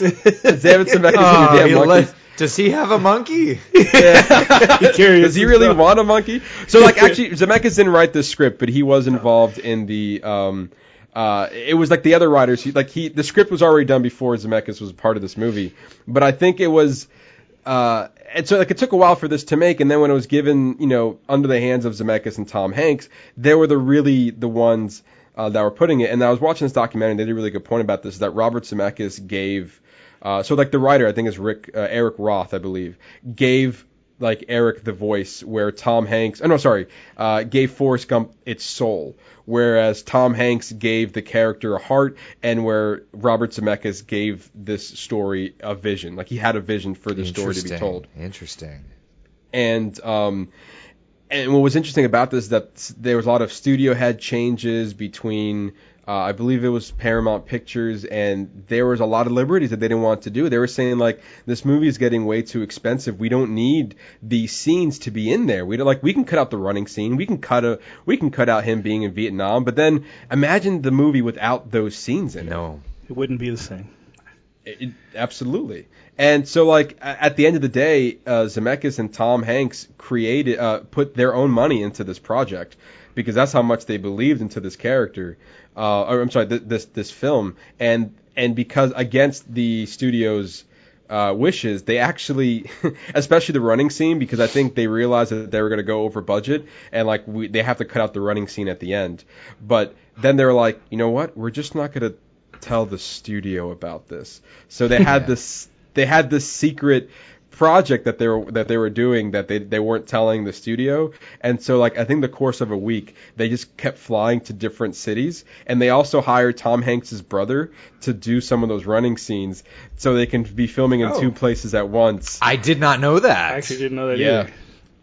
And so they're literally but when you watch a movie, there are and we've all watched enough movies to be able to say there's plenty of times you're like, well, that was 3 minutes that I didn't need, or that was a scene that we didn't need, or they just didn't develop the character. But you cannot tell me that Vietnam or the running sequences didn't add so much to that plot. You can't do Forrest Gump the way that we genuinely love it and believe in the innocence and beauty of it.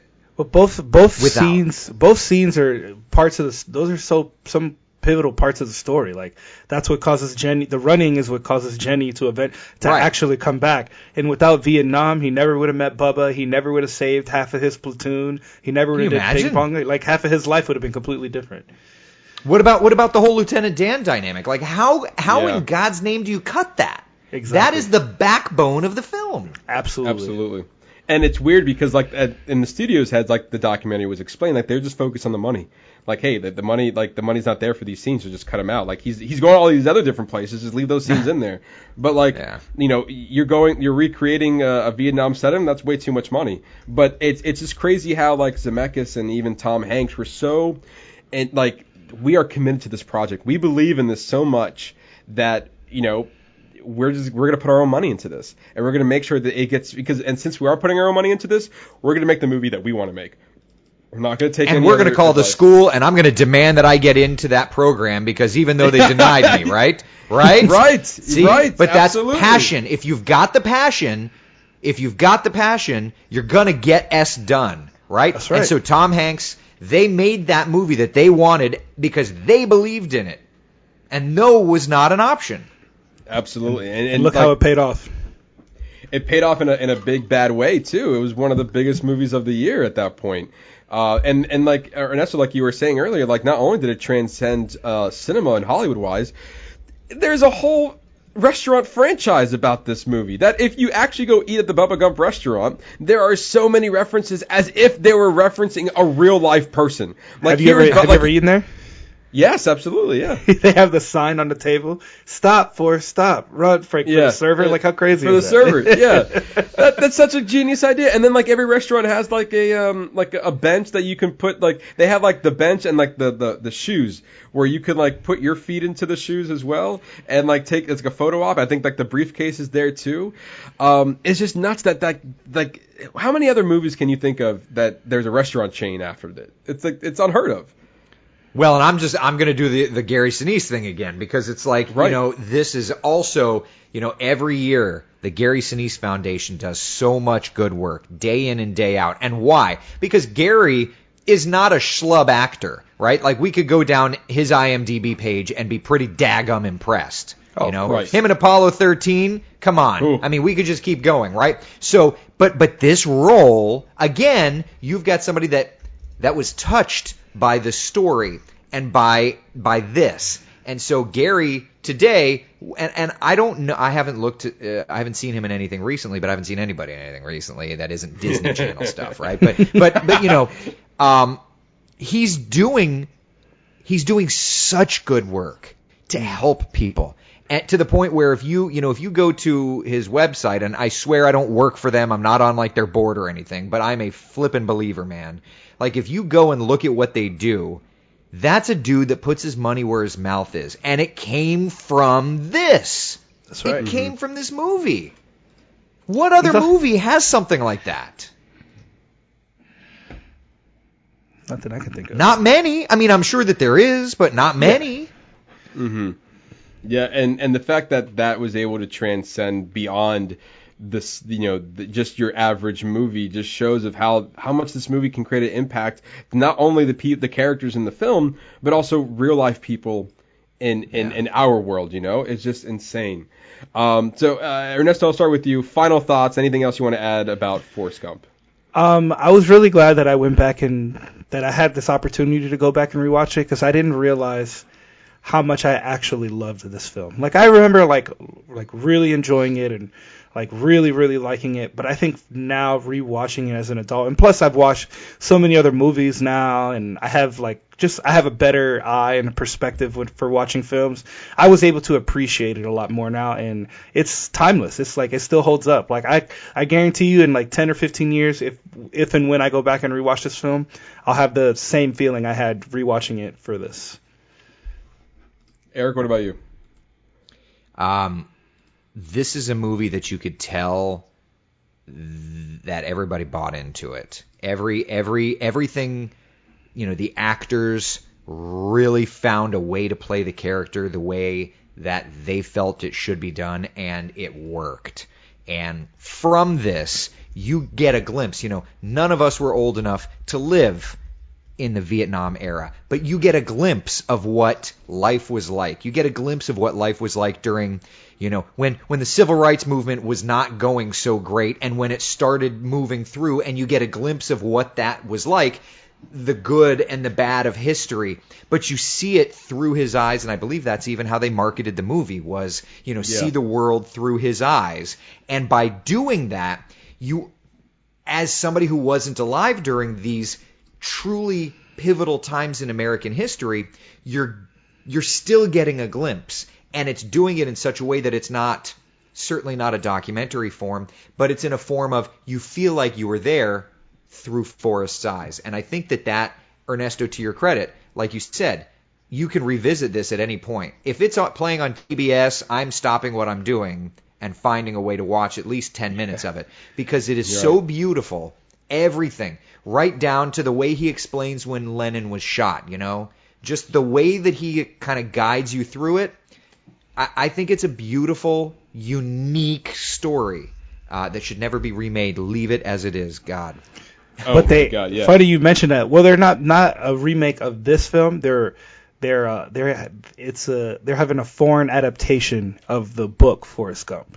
It's a hint. I just saw it like when we were doing prep for this. It's a Hindu film that it's going to be based off the 1986 book. I will watch that. Yeah, definitely. That's interesting.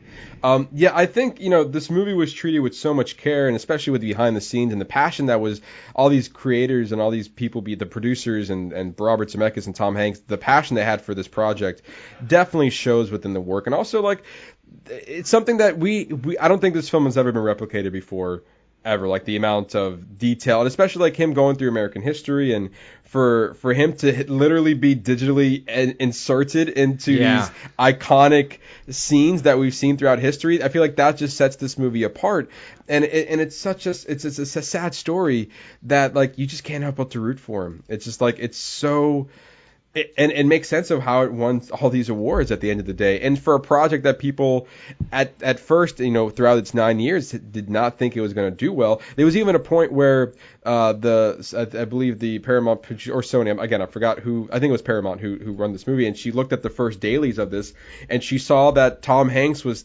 speaking the way he was. Like, we can't have that. Tom Hanks can't talk like that. And it's crazy because they were trying to figure out how to use, like, Tom Hanks was struggling with the voice he was going to use for this movie. Sure. And it wasn't until they brought in the child actor that played young Forrest, where this kid has never acted before ever, and he just came in here and was kind of just being true to himself. He wasn't really acting. It was like almost like his voice. And he was talking. They're like, that's the voice.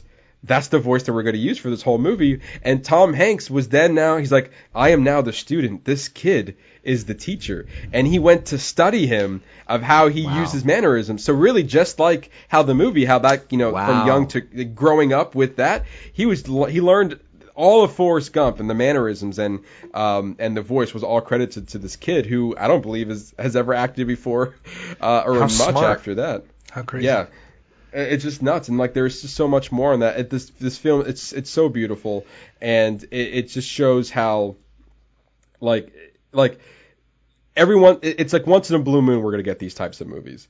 I feel like it's hard to replicate what this movie brought, and it's arguably to say that no movie after this has ever done as much in the world or in cinema as much as this film has.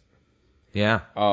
And so, going off that, Forrest Gump would be defined as would define Robert Zemeckis' career, having a worldwide box office success of over $678 million and winner of 6 Academy Awards, including Best Picture, Best Director, and Best Screenplay. This would end up being the only Academy Award that Robert Zemeckis would win through his very long film career. From there, Robert Zemeckis, thus far, absolutely. Yeah. Right. You make a good point there. From there, Robert Zemeckis would have a long film career directing other classics films like Contact with Matthew McConaughey and Jodie Foster, reteaming with Tom Hanks for, Castaway in the year 2000. So good. Another iconic film. Absolutely. And then pushing the boundaries with the first film to utilize the computer animation technique known as performing capture in the Polar Express in the year 2004, where the movements of the characters are captured digitally and used as the basis for the animated characters. I don't know about you guys, but for me, The Polar Express is one of my favorite Christmas movies of all time. And I know a lot of people get weirded out by the animation, but I actually really love it. It's very unique. I'm not sure about... I think it's good. My wife is on the same boat as you. She absolutely loves that Polar Express. She makes me watch it every year. I've never seen it. I've good. never What? seen it. I know. Listen, I have a feeling that this Christmas season it'll pop on. But look, I mean, I haven't seen it because listen, that came out. What year did that come out? 2004.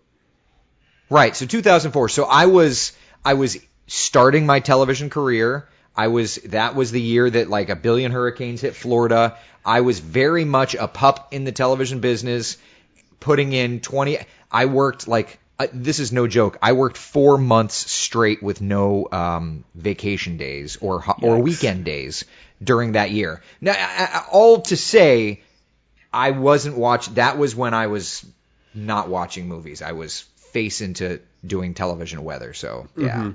And now that my kids are to the point where this is going to come up, I'm sure that in the next few days I will watch that movie.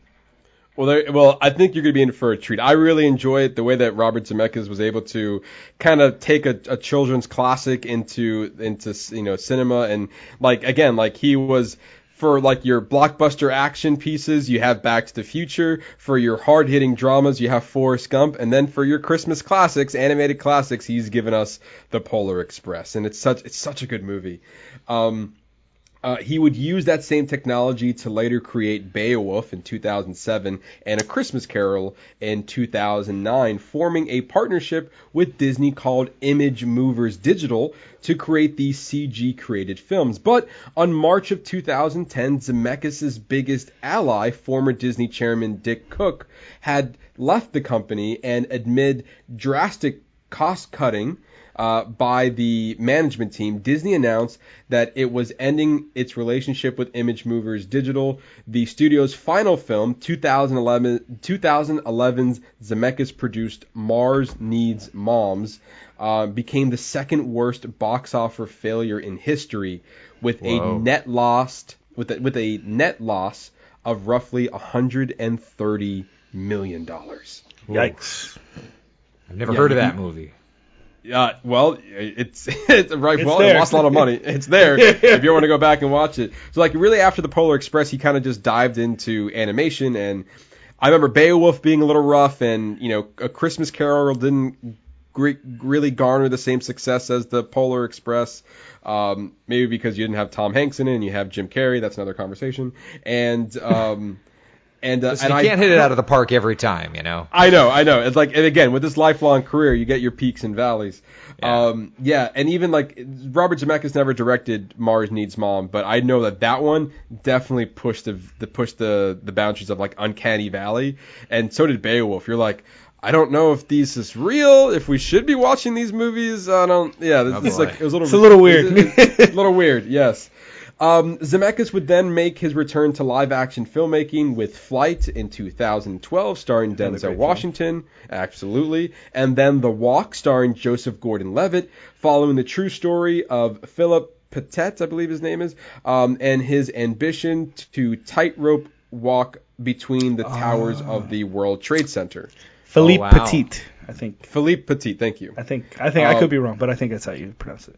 That better guess than mine is. I think so. Did you guys ever watch The Walk? I did. I saw it. Yeah. It was pretty good. Eric?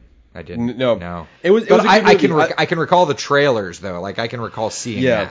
He's got like that long stick, and he's walking on that. Yep. He's between the buildings. Yes, I remember. Yeah. I remember it being a big deal because it was one of the movies, one of the few movies to incorporate the Twin Towers. Yep. Obviously post 9/11. And then Flight, Denzel Washington in Flight. That was a good movie. That was a great movie. Yeah, absolutely. In the last few years, however, Zemeckis' most recent films would receive lukewarm receptions, with 2016's Allied, starring Brad Pitt, 2018's Welcome to Marwen, starring Steve Carell, and his adaptation of Ronald Dahl's The Witches that premiered on HBO Max in 2020. All of which did not do very well. I remember The Witches was a huge flop, and so was Allied, and Welcome to Marwen was like, the critics chewed that movie apart. And I remember watching Welcome to Marwen. It had such an interesting idea, but I agree that it was not the best execution. The future, however, looks a little bit brighter, as Zemeckis' next film would see him reunite with Tom Hanks, and with Disney to write and direct the live-action adaptation of Pinocchio, which is set to premiere on Disney Plus sometime in 2022. Tom Hanks is playing Geppetto. Joseph Gordon-Levitt is playing Jiminy Cricket. A new actor is playing Pinocchio. So that film has a lot of promise. I'm not sure. Eric, what are your thoughts on like him kind of taking a live action adaptation of Pinocchio? They're doing it for every other movie, so it just makes sense, right? But you've got a cast like that, and Tom Hanks, Joseph Gordon-Levitt, they're not going to sign on to a garbage dumpster fire, unless the paycheck is just dramatic, and True. It is Disney. Disney doesn't do Disney. Yeah, it's Disney. So I would think that there's room there. So, Yeah. Fingers crossed. But I am also enjoying his TV work that he's doing. Yeah, he was an executive producer for Manifest. Which, Manifest, I'm going to be honest, it aired, kind of disappeared. I had seen a promo, and I just remember thinking, a flight goes missing. How can you do a whole TV series about it? And I kind of made fun of it in the back of my mind. And then I watched the pilot, and my jaw was on the floor. And then I binged the rest of it. And I got to the end, and now I guess Netflix picked it up for like a fourth and final season or something. That is correct. And all I could think of is, okay, this isn't garbage. This is okay. This is an okay show. Yeah, and I've heard, like, I always felt like I was never going to get into it, but there's a lot of people backing it up. I mean, you know, producer Bridget at work, Eric, and she loves this show. So it's a great show. I didn't want to love it. You know, I really didn't want to, but it was very good, and I look forward to seeing what they do with it. Yeah, Zemeckis was also an executive producer on Finch, the new Tom Hanks movie that's on Apple TV Plus at the moment, which I had the pleasure of watching, and it was a really good movie. I had very little issues with it. He's also an executive producer for Medal of Honor, and a lot of his other movies as well. He's also did a movie, a mini-series called What If? I don't know exactly where that aired, but it's only 10 episodes. It's on Netflix. It's on Netflix? Okay. It's the girl from Bridget Jones' Diary. Yeah. What is her name? Renee Zellweger. Yeah. It was okay. Okay. You can't hit them all out of the park, Ernesto. Remember that. Can't always be an A. He also worked on it looks like a movie from the History Channel, or a series from the History Channel called Project Blue Book. A tough U.S. Air Force officer and a skeptical scientist invest UFO and alien conspiracies as Cold War paranormal spreads. And hey, you so gotta make money, man. Gotta put money. Gotta put food on the table. Kids gotta eat. And lastly, also on the horizon, Zemeckis is set to direct a film called The King, starring Dwayne Johnson, and follows the true story of King Kamehameha, maybe? Is it Kamehameha? I don't know. Yeah, that sounds about right. It's not what you're saying. I can tell you that much. Look. Kamehameha. Yeah, Kamehameha. Yeah, you're right. Yeah. So, The King starring Dwayne Johnson that follows the true story of King Kamehameha as he fulfills his lifelong prophecy of reuniting the Hawaiian Islands. That seems like a really big budget film, right? Yeah. It seems like it's going to be good, only because, like, Dwayne Johnson, isn't he from Hawaii? Is he? Yes, he is. He is Hawaiian, so I guess he's got a lot. He's on quite a streak. I mean, he's doing very well for himself. He's A pluses. Everything he's touched so far is turned to gold. Yeah, pretty much. And like him working with Robert Zemeckis is like, you know, Dwayne Johnson is arguably one of the biggest movie stars right now, making blockbuster hit after blockbuster hit. So like the fact that you have Robert Zemeckis, who's, you know, arguably he has not done a lot of action movies since Back to the Future. It's a lot of dramas, a lot of historical pieces, and then, you know, The Witches, that we're not going to talk about, but fantasy that he's went into as well. But like it'll be interesting to see him kind of go back into like, and directed by Robert Zemeckis, the guy who brought you Back to the Future, into like this big blockbuster movie. That maybe this is he needs to go back into these types of movies. So. As we kind of wrap up our conversation with Robert Zemeckis, after everything we said, Eric, we'll start with you. What are kind of your final thoughts on like him as a filmmaker? You know, at the end you can tease and say that there's been a little of this and a little of that, but I think that you have to measure somebody's body of work off of everything, right? And you have to swing in order to hit it out of the park, right? And so sometimes things may not work out right. It may not work out perfectly. And it may be your fault, it may be other people's fault. But you've got to look at this man and look at what he has done and say, wow. You know, there's a lot of appetite today for content, so we're all putting out more content than we ever have before. And as such, you know, you're going to have more opportunity to have smaller budget, get it done, you know, or the studio notes or whatever, and just get it done. We need it to fill the void. Get it done. You know, so I certainly can say the man has unbelievable talent, and I cannot wait to see what else he does, because so many of his previous works have been just incredible. And you also have to ask yourself, of the things that you may say aren't, you know, Forrest Gump level, what did he bring to the table? Because I bet you that he probably brought some. Imagine what those bodies would have been without his hands in there. Absolutely. And like yes, most recently his success is not as big as his past work, but you can't deny that if he, for whatever reason, decided to stop making movies after Forrest Gump, like he already contributed so much to cinema by that point. Like you can't argue that. Ernesto, your final thoughts on the Robert Zemeckis conversation?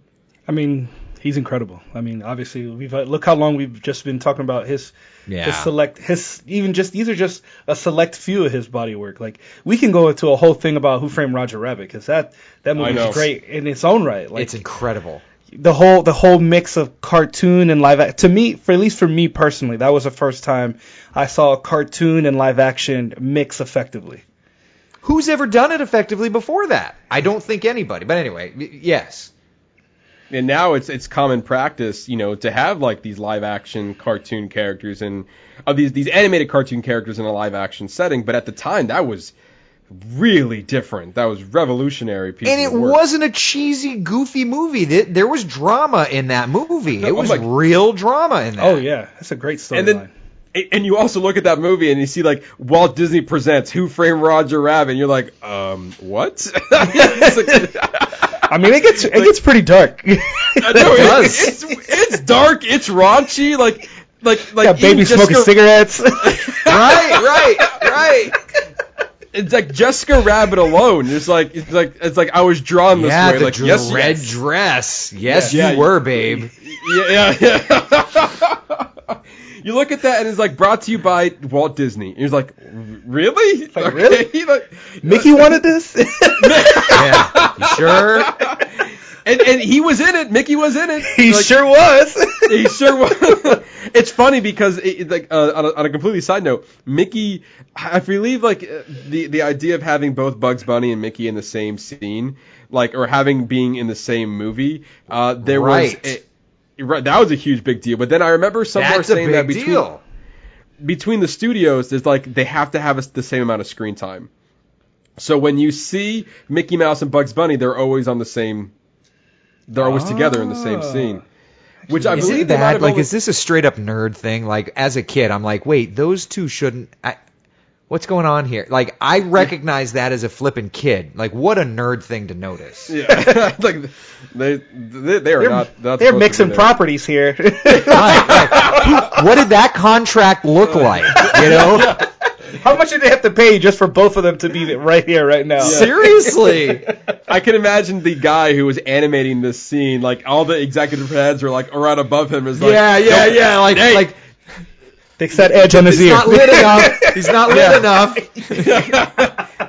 Hey, did that extra frame? Did they both leave the frame at the same time? All right. Like, who came in first? Hey, nobody walks out. We cut away. No. Bobby Z, our next double with cheese animal style. We're talking about this. Bobby Z. Oh my God! But yeah, I mean, Who Framed? We were very close to talking about Who Framed Roger Rabbit on this episode. But I feel like Back to the Future and Forrest Gump were more bigger parts in his career. Yeah. But nothing left to be said about Who Framed Roger Rabbit. That was its own achievement, its own right. And also, just like before, Robert Zemeckis was always like, I remember reading an interview or watching another documentary, and like when he was in film school, a lot of people are like these, as the documentary quoted, like these snubby artsy people who are like concerned about cinema back in the day, and like French cinema, and they're like, we weren't interested in talking about that. We wanted to know what was in the future. We were talking about James Bond and not Die Hard. Right. James Bond and Dirty Harry, Clint Eastwood movies. And so, like, he was really focused on pushing the boundaries, and you can't say that between Back to the Future, Who Framed Roger Rabbit, his CGI, the Image Movers digital company, when he was producing those animated movies that were pushing the boundaries of Uncanny Valley. Like, you can't question that he has. Now, if maybe those movies might have been successful, the technologies that he was using back in the day, he paved the way for that stuff. He paved the way that Back to the Future was the quintessential movie you watched during your summer. Like, Jaws might have started the summer blockbuster, but he amplified it, like, to an extent. And then also for not only, and at the time, like, dramas for Oscars, like, those weren't like big blockbuster movies to be winning Oscars like that. I feel like it wasn't until somewhere around his time, and maybe Jaws as well, but like like that was a worldwide phenomenon. And it was winning awards too. Like it took story. Like sometimes there's a difference between what audience connect to and what the critics connect to, and it's a very different. But this is the one movie that everybody connected with in a big bad way. And so, and then there's Alan Silvestri also putting down the notes. Exactly. Yes, in almost every one of his movies. Like I mean, Forrest Gump. They go. Da-na-na-na, da-na-da-na-na, da-na-na-na. And it's so quiet, and you're like, I will. It's fluid. Yes, it is fluid. But even think about the 1940s era music that Silvestri threw in. We should do another one of these a year from now on Who Framed Roger Rabbit. You heard him, right? There's just too much. You heard him, right? He said it. He said, I mean, you have to ask. We just locked in the next episode, guys. Yeah. That's all right. I'd love to see what that contract looks like. You mean we call you, you show up?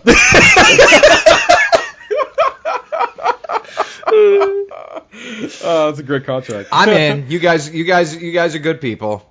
Oh, I really appreciate it. But yeah, Robert Zemeckis is just one hell of a filmmaker. I'm very looking forward to pretty much all of his future projects. And although, again, they might not be all hits, but he brings something to film history or film cinematic history that you can't deny. That you got to pay the respect to the man. And like one of these days, he's gonna get back. He's not done making movies yet. He has many more to come, and I can't wait to see what else he has in store after the twos he's already working on. Yeah, now Eric, we're gonna toss it back over to you. That is our full conversation on Robert Zemeckis. So now we're gonna toss over to you. We want to know more about you. Like, what's going on in your brain there? You're a man of many talents. Oh my God, is he? You're supposed to interview me, Johnny Carson. Go. I will. This is how the set works. Let's start with how did you get a start with into meteorology? So I grew up in Central Florida, and I was terrified of those thunderstorms in the afternoons. I mean, I was so fascinated, like the sky could be blue and quiet one day or one moment, and it just be hell on wheels the next moment. And I look at my life, and I find that I'm actually driven by fear. Seriously. And so my entire career kind of sparked from that. Just having to understand how it worked. It's like I was afraid to fly on airplanes, so I had to learn how to fly airplanes. I was afraid of water, so I had to scuba dive. So yeah, so that's how I got into meteorology.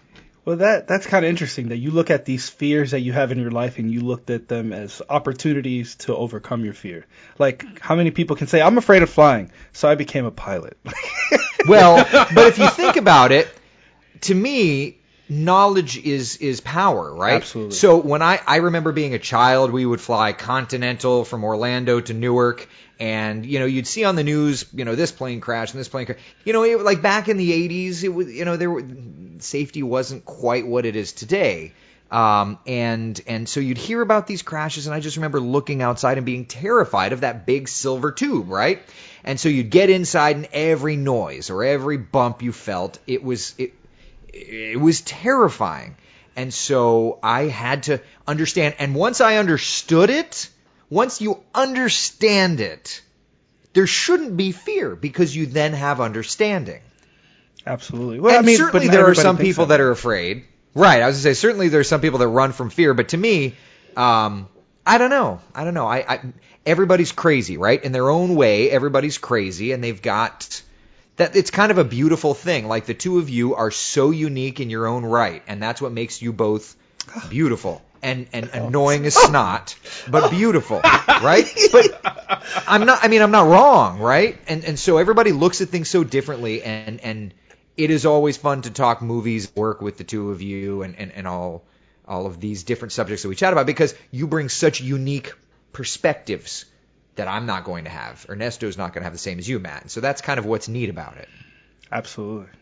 Yeah, I think so. But it's funny because you said that, you were afraid of these things, so you had to dive into. But what was the turning point? Like, I want to make this into a career. Like, you could have been a pilot if you wanted to. So, like, why not dive into, aviation instead you went to meteorology? So, growing up, it was always, his name is Danny Trainer, okay? And growing up, my mom would watch Oprah, and I would have, like these heart palpitations because it would be destruction on wheels outside, and Oprah's interviewing whoever. And my mom was just locked in on Oprah.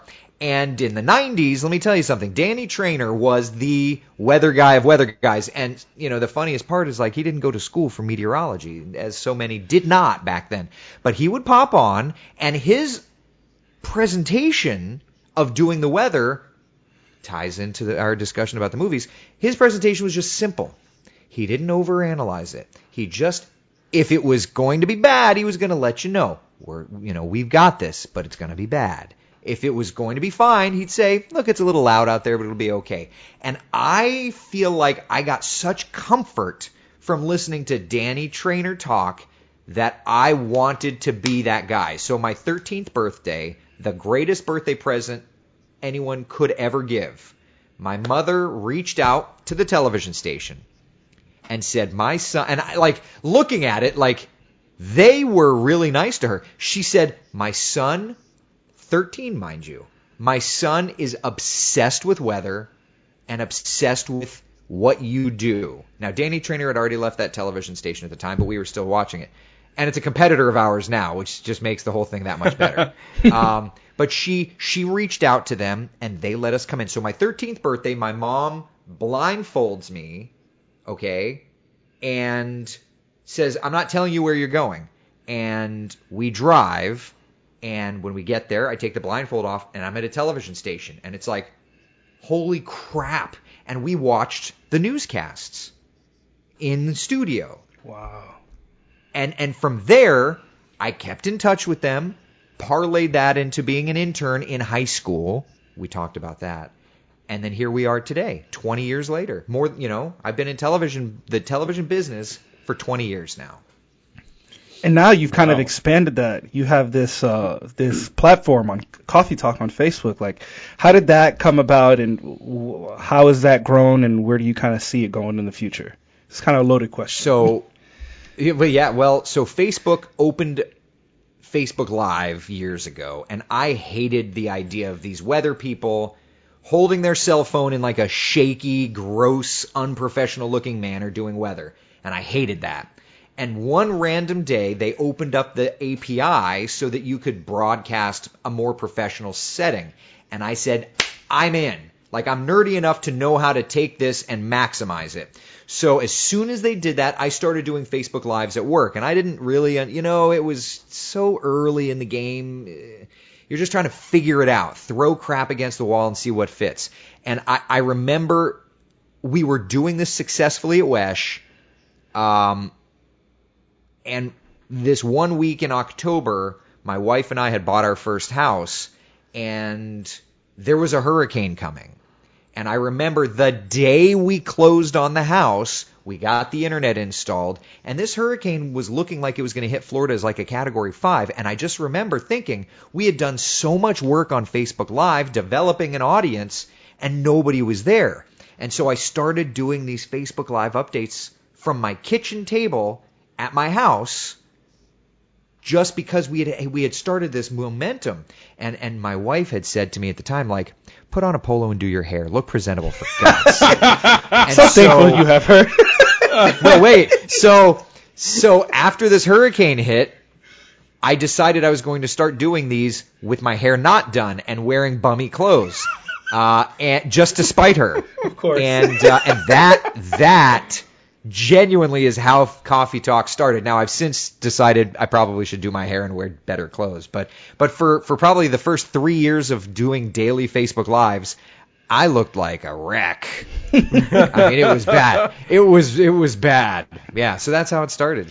But so how do you what has been your biggest takeaway from Coffee Talk? Like, what has been the one moment you did Coffee Talk and like, wow, like I can't believe like I was able to achieve this or connect this way?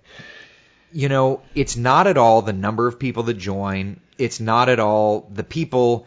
I went into it thinking I was going to look at like weather data and just broadcast on Facebook Live because I look at weather data anyway, right? But relationships started forming, both with me and people that were joining and people between them. And it has become a much more intimate group than I ever imagined it. In the quiet season, you'll get, a few hundred watching at a time.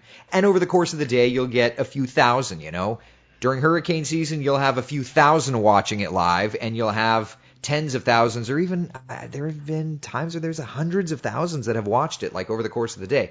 So there's a lot of people that are there. But the thing that's most surprising is the relationships. Now, just yesterday, I learned that somebody that had joined us daily for Coffee Talk had passed away. But we had an idea that something had happened because 2 or 3 days before, somebody had just, in happenstance, mentioned, "Hey, has anybody heard from Daryl?" And it's like, no. Daryl comments every day. He says hello to everybody and this and that. And we learned last night that he had passed away suddenly, and it's terrible. But that's the part of Coffee Talk that strikes me. There was a woman that reached out to me the first time this happened, and she said, "Eric, I just want to let you know I'm battling breast cancer." And we had a very, and I'm not going to talk about like the details of it because it was a private conversation. It was certainly, there was nothing inappropriate, but she passed away. And that's the thing that surprised me. I thought that it was just going to be people coming and going wanting to get weather information, but these people are there day in and day out, and you know their names, and you get to know the kind of people they are because they're asking about a son's wedding or their anniversary, and so you start to put people's lives together, and I love it because television, I'm talking at you. But with this Facebook and Twitter and YouTube and all that where there's this interactivity, it rips the wall between us down. And it lets me talk to a person that maybe television wouldn't have allowed me to directly talk to. And you get to know these people and celebrate their life's joys and mourn or work through life's difficulties. There's been people that were going through struggles in life. And we talked to them and we tried to pick them up. And it sounds very preachy when I'm sitting here doing it now, but like in the moment when somebody sends one simple comment of, "I'm really struggling, this happened, and we're all trying to pick that person up. And before you know it, there's people volunteering their own homes to give you a room to stay in, or, I've Uber Eats'd a meal to somebody because they just didn't know where they were going to get their next meal. And it's like, man, I can't let that happen. It's become a community, and it does give me this sense of good in people, which I think we are missing. I really do. And it gives me that every day. I do it 7 days a week. I'm not on the job 7 days a week. I'm on vacation while I'm sitting here talking to you guys. You're my friends. This is fun. But I did Coffee Talk this morning because I get such a sense of community and such positivity every single day. That has blown me away. That's awesome, man. Do you think that because of again, you said this started off by you kind of just being at your home, you're not in the office doing this. You're it's very personable experience that you're connecting with your viewers, and I feel it sounds like they're coming in less for the weather information and more for the fact that the personality that you're bringing to the table. Do you feel that yes, you are providing information. Do you feel yourself talking less about actual weather and more about your what's going on in your community and maybe your own life, or it kind of just flip backs and forth between the two? Yeah, I think it flips and flops. I mean, if there's important weather, then it's weather, right? If there's bad weather coming or whatever it is, it's weather. But when we're in the quiet season, we get more lifestyle-y. On Fridays during the quiet season, I do a thing called the Coffee Talk drive-through, where we Skype somebody in. They can put their name in, and if the computer randomly picks them, they can come in, and then I get to interview them on Coffee Talk to get to know them a little bit more.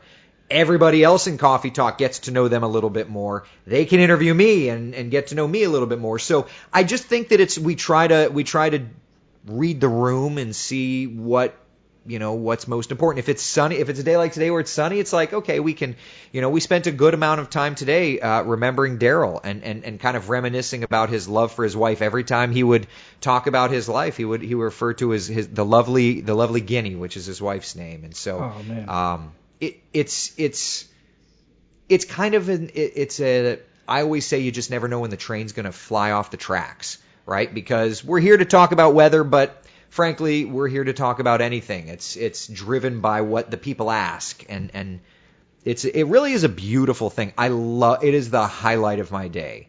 My wife knows, man, you don't get in between me and Coffee Talk. You just don't. Well, that's your you time. You get to connect with so many people, and I get it, man. I totally understand. You get a room of friends that you didn't have.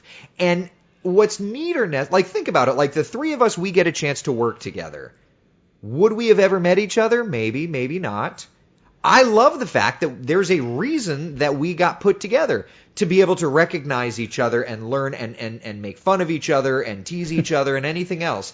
And I feel like that's the thing with this Coffee Talk, this Fakakta Coffee Talk, is it's putting people in a room that otherwise would have never found each other, but there are real friendships and real relationships that are coming together.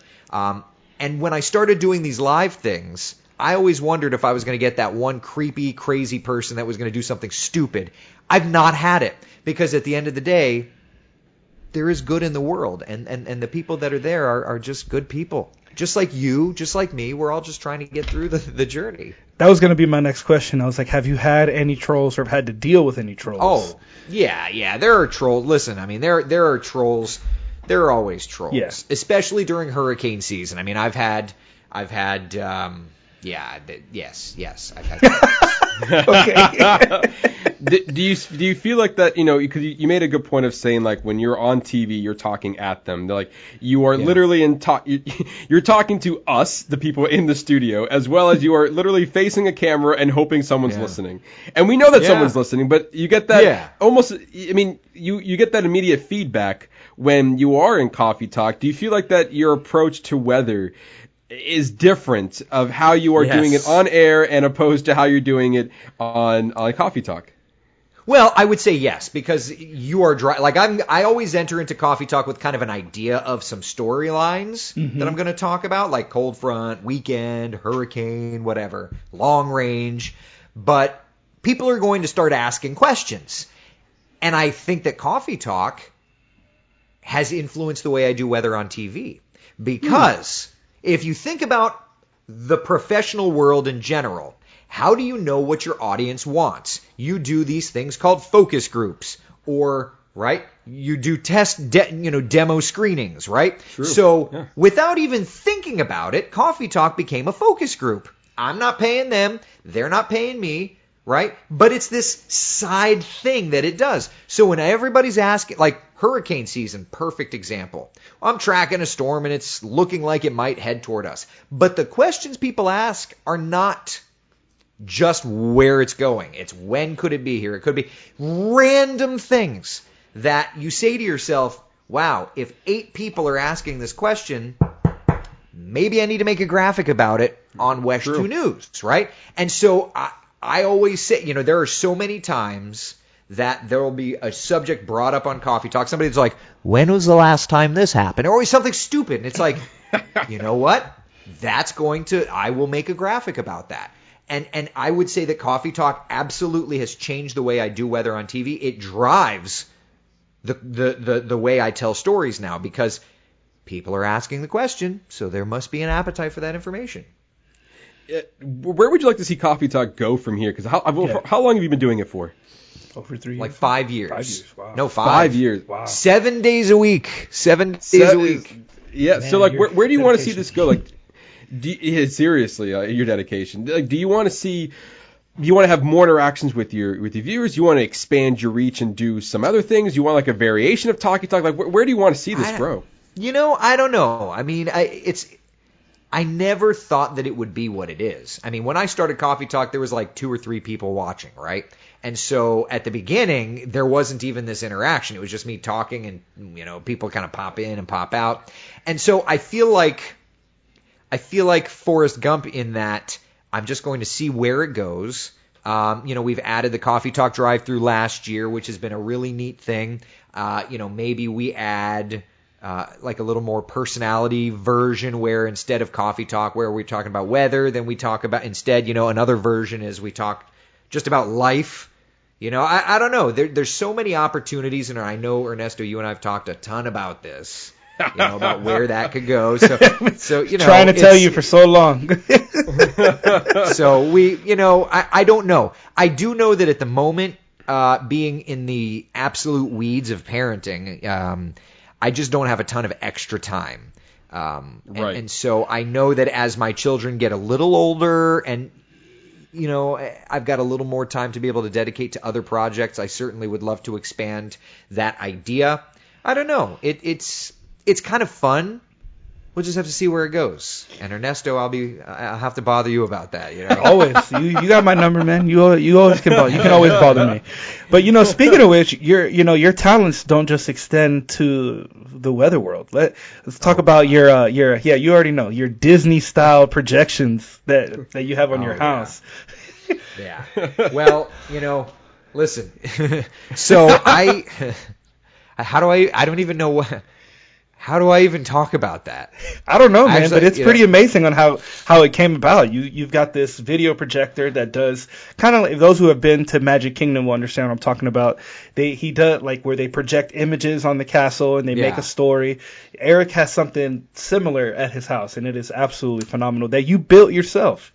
Yeah, so projection mapping is where you map your house and just like they do with the Magic Kingdom, in Cinderella Castle. And the idea is you can turn your house into a character. So for Christmas, I've got lights in my yard and all that fun stuff. But I have a projector housing that I earth anchor in so no schmuck comes and tries to steal the thing. But it's a projector that I can send a video signal to my house, and I've mapped my windows and everything on my house, and so it turns it into a whole projection style show. I like to how do I even say it? Like, I like to be extra. Is that silly? We know. I'm not walking around. I'm not extra like wearing Gucci this and Prada that and Hugo Boss. I like to be extra in ways that like Facebook Live. Like, I do it for I do the coffee talk. It's not like it's even technically a part of my job, because I'm on vacation and I do it. I'm on weekends and I do it. I do it because I just like to do more. I tweet and Facebook every flipping hour all day, and I'm not required to do that. So when it comes to the holidays, I saw how much my son last year loved Christmas lights, and so this year I'm like, I'm going to one up this. And for the holiday, like, he loves the Grinch. And so, like, I took and did a whole Grinch show, and he's just, and I did a Jiminy Cricket show where he can hear Jiminy Cricket. And so my son, every night, we have to go outside and watch it. And it's like, that is why I did it. That is why. But I think I don't even think it's you being extra. I just think just kind of like with everything about you, like, you don't do anything half-ass. Like, you do everything. If you do I everything like it. 100%. Yeah, but that, like, you really dive into your interests. Like, you really, like, you know yourself, you know your intelligence, and you like to. It seems like you like to push your intelligence, not to further your, like, too much where you can't handle, but like, what can I do? Like, what's to stop me? Yeah. Not everybody can look at that and be, that is a massive task to undertake. Like, that's not an easy thing to just do yourself. I mean, it may have been a little bit easier for you because you have a general understanding of how it works, but not everybody has that and can look at that size of a task and be like, yeah, I'm going to go ahead and dedicate like the next 3 or 4 months of my life to try to build this. You know what? But I feel like you've got one shot at life. So first off, don't be a jerk. You're not contributing to the world. But if you've got one shot at life, what is the term? A jack of all trades, but a master of none? Yes. Like, that is a term that I feel like reflects me. And I don't love the master of none part, but I do feel like I go through these chapters of life where I just try, like, let's tackle this challenge. And then, okay, let's tackle this challenge. Okay, like, if you were to say to me, let's go scuba diving, I'd be like, well, I did that years ago. I need to kind of refresh myself. So I wouldn't say that I'm a master of none, but I would like to say that, I like to learn as much as I can because, look, at the end of the day, if and I tell my wife this all the time, as assuming that I'm going to go before her, but I want to make sure that when it's bye-bye time for me, I want her to stand up there and be like, damn, he lived life, man. Like he flew and scuba dived, and he turned our house into a projection show, and God only knows what else is gonna happen. Yeah. You know, I want that. I want to know that my one shot at life, I did it the best I could. I was the best person I could, you know, and I'm not perfect. You're not perfect. Nobody's perfect. But I tried to just do everything that I can. And I think this really ties into the next thing I wanted to bring up to you, or we wanted to bring up to you, is kind of like your weight loss journey. You just you underwent this massive surgery to better your life. I mean, what was the inspiration behind all that? So I was always the fat kid. When I was interning in television, the boss said to me, "There's no way you're ever going to be on TV," because I weighed 300 pounds basically. And I just remember thinking to myself, like, the hell I won't. You know, like, oh, challenge accepted, sir. You know, and 20 years later, I've made it a career. But I was always the fat guy on TV. And look, if television is a visual medium, which it is, I know for a fact that my weight has slowed down my career. In other words, it was harder for me to get my first job. It was harder for me to get another job. To get my job at Wesh, I had to be so good at forecasting, because I knew that the looks, it's like a balloon. If the looks were crappy and it was just based on any other merit, I had to hit that level. And so even through that, I never looked into the weight loss surgery. But in talking to doctors, I learned why I was a big guy. And look, I could eat like anybody else, but I wasn't the guy that snuck 3 cheeseburgers in between meals. I didn't. And oftentimes, I would eat as much as my wife, or a little bit more. And she's no big, she's no morbidly obese person. And I would eat just about the same as her. So I learned more about my body, and it was, having children. So I'm learning about my body and these problems that I have as I've got children to run around. And I'm exhausted because I'm a parent, but I'm exhausted because I'm a morbidly obese parent. And the doctor basically laid it out and said, so you've got this condition with your pancreas, and when it decides to stop, you're going to go diabetic and hard. And women can sometimes kind of key in on this, and you can work on it. Men are usually a little more ignorant to their bodies and don't. And he's basically like, you're going to lose limbs. And as soon as he starts saying that to me, I'm like, okay, well, that's just not going to work. I'm 37 years old. I have 2 children. I have a loving wife. There's too much to live for. And so, the surgery's on the table. It's an opportunity to correct that problem with my pancreas. It's an opportunity to extend my life, theoretically. And so it's like, all right, dude, sign me up. And I do look at this as a second chance at life. I really, really do. That's awesome, man. Eric, you made a lot of, you talked about a lot. You're listening to all of it. But Sorry. It sounds like that's what we wanted. That's what we wanted. Yeah. You ran your mouth, man. No, that's a good thing though. But it sounds like that you made a lot of interesting points, at least with parallels that what I've been hearing is like, you said that you, like, especially with, changing your life with your weight loss journey, or just like doing something new. I mean, weight loss was obviously a personal journey that, this needed to happen to better your career, but also is the ingenuing that you need to move forward. And so, or to do something else, like with the house projection thing, you said that you wanted to do something else and you want to have a life that, you said you're able to do a thing. You said you were afraid of flying, so you flew planes. You said you were afraid of, in the water, so you learn how to scuba dive. And so with all of that mixed into there, it just sounds like that, whatever that comes your way, you want to just either better at it, or just like, well, why not? Why not learn these things? Another thing that if you don't mind talking about, is that one of the things that I've never seen any other meteorologist do before is, now, dare that I ask, because I've heard a lot about this already, your long-range forecasting. Yeah, and like, yeah.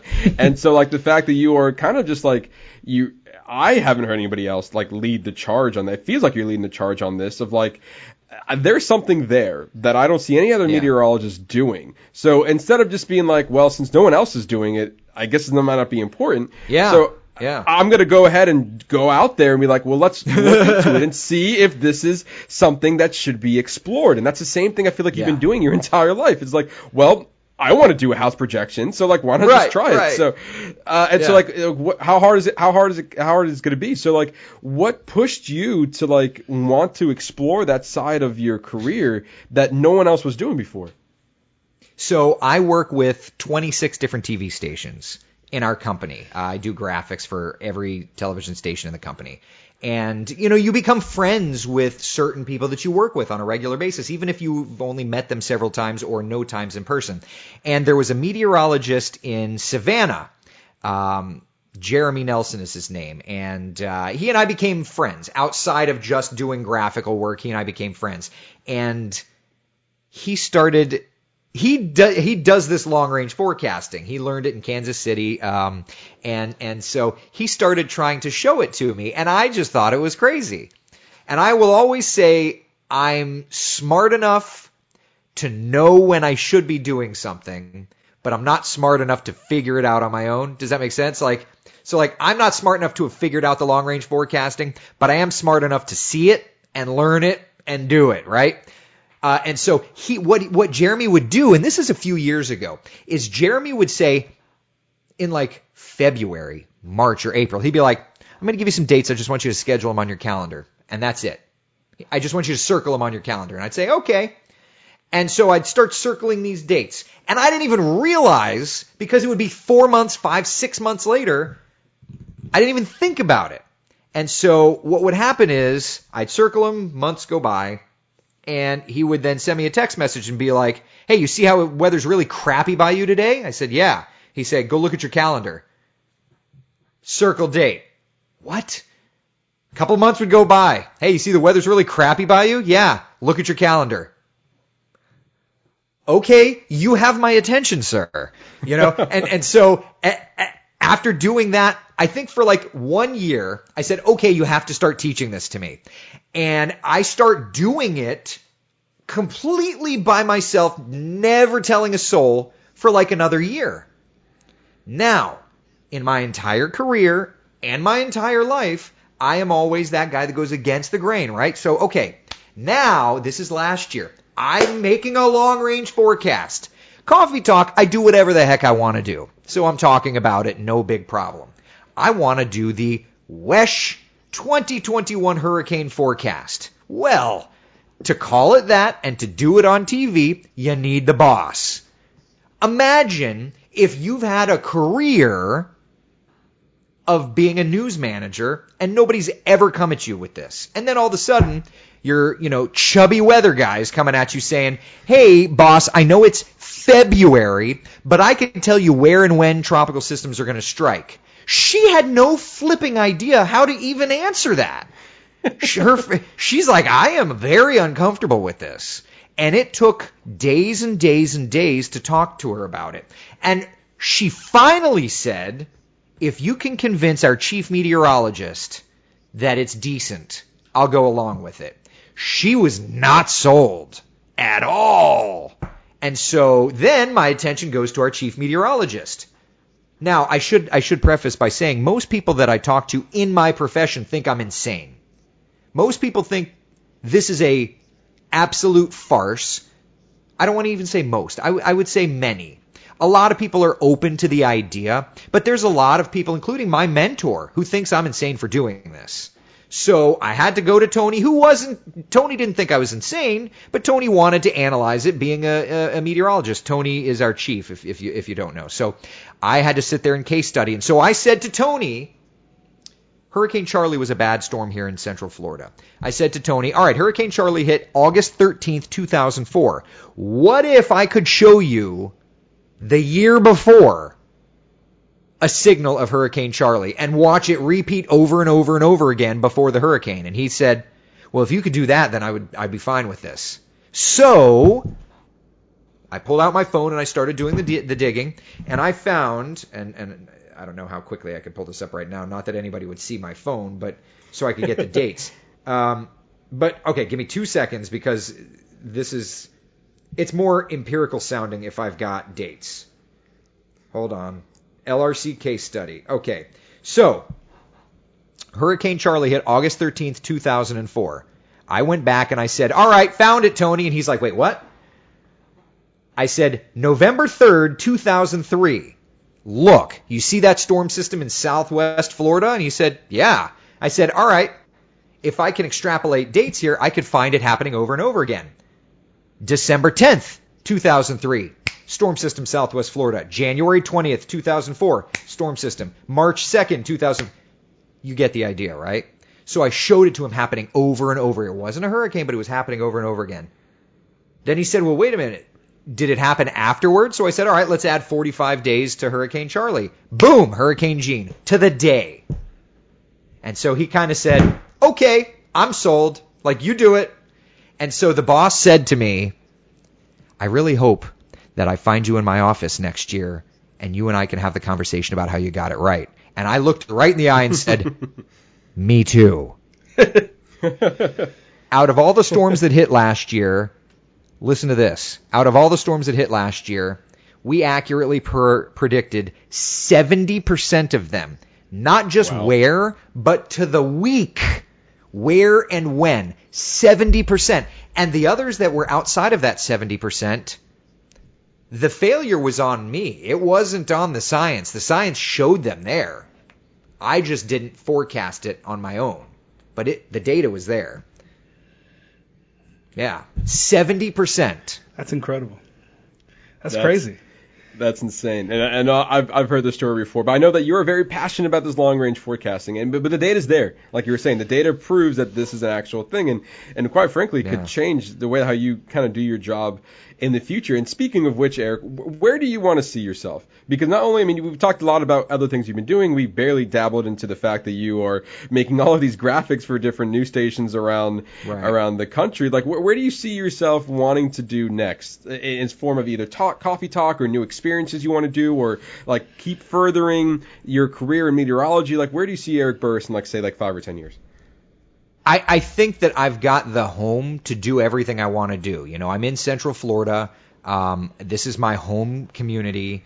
My desire is to be a part of this community and do my job for the rest of my career. What that's going to look like, I don't know. Like, over the summer, and I'll say this, and I'm going to just broach the subject. Like, I was approached about a very large job opportunity that would have taken me from Central Florida. And I was not excited about it. I listened and kind of went through and just found out what it was. It was not a good fit, so all fine. I'm always open to those opportunities, but my desire is to remain in this community. I grew up here. My children, are being raised here. I love it here. But I do think that the neat thing is, especially with the way technology is going, I don't know where I see myself other than doing some form of what I'm doing today.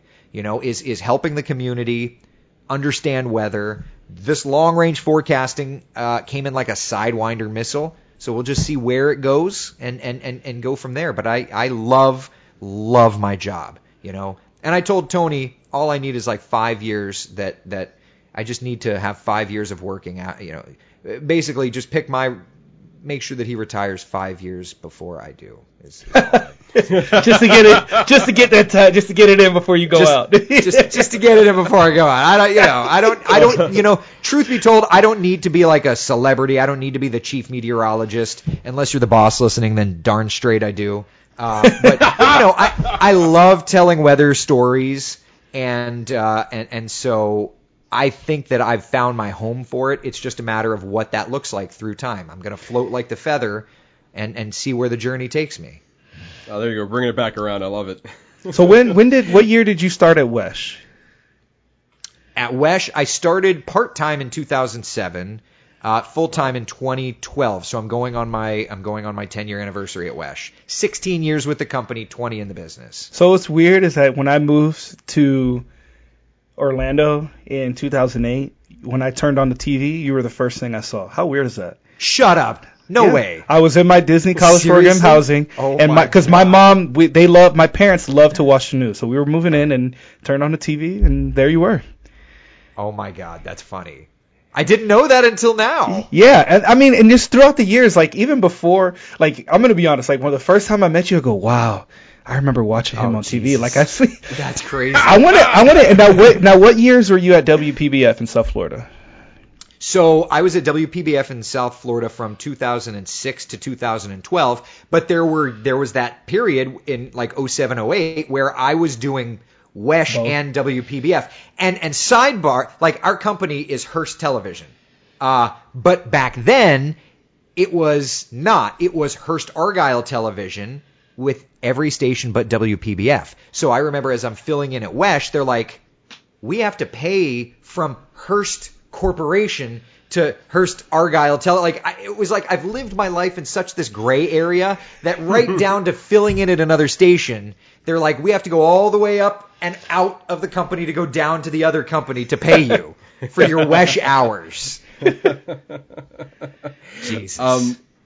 Eric, for anyone who is listening and wants to pursue maybe in a career of meteorology or anything that you want to kind of give out, like as far as advice goes, what do you have to tell people to either pursuing maybe a line of work in television or digital media or anything you want to advise? What would you tell them? Be Robert Zemeckis. Do not take no for an answer. I didn't have the grades, the 4.0 needed to get the executive internship in high school, and I fought that. I was the 300-pound guy trying to get into television, was told I had no future in it, and I fought that. And I knew that I needed to do this. I had bosses and people say you're never going to be successful, and maybe I'm not successful, but I don't care because I am in my life. I fight it. If you want it, you fight it, and you take only yes for an answer. And if you have any desire to do meteorology, send me an email, shoot me a tweet. Hit me up on Facebook because I'll talk to you. I'll tell you everything that there is about television. I'll tell you the good. I'll tell you the bad. But you know what? If you want to do it, ignore the bad because you'll learn it eventually anyway, but it's not going to stop you. You know? True. There's bad in everything. Just because there's bad in raising children doesn't mean you shouldn't do it. Just because that, being in a marriage is hard doesn't mean that you shouldn't do it. Ignore it, do it, and you're going to work through it. Man of many words. Seriously, where can you mentioned it? Where can people find you if they do want to reach out and through social media?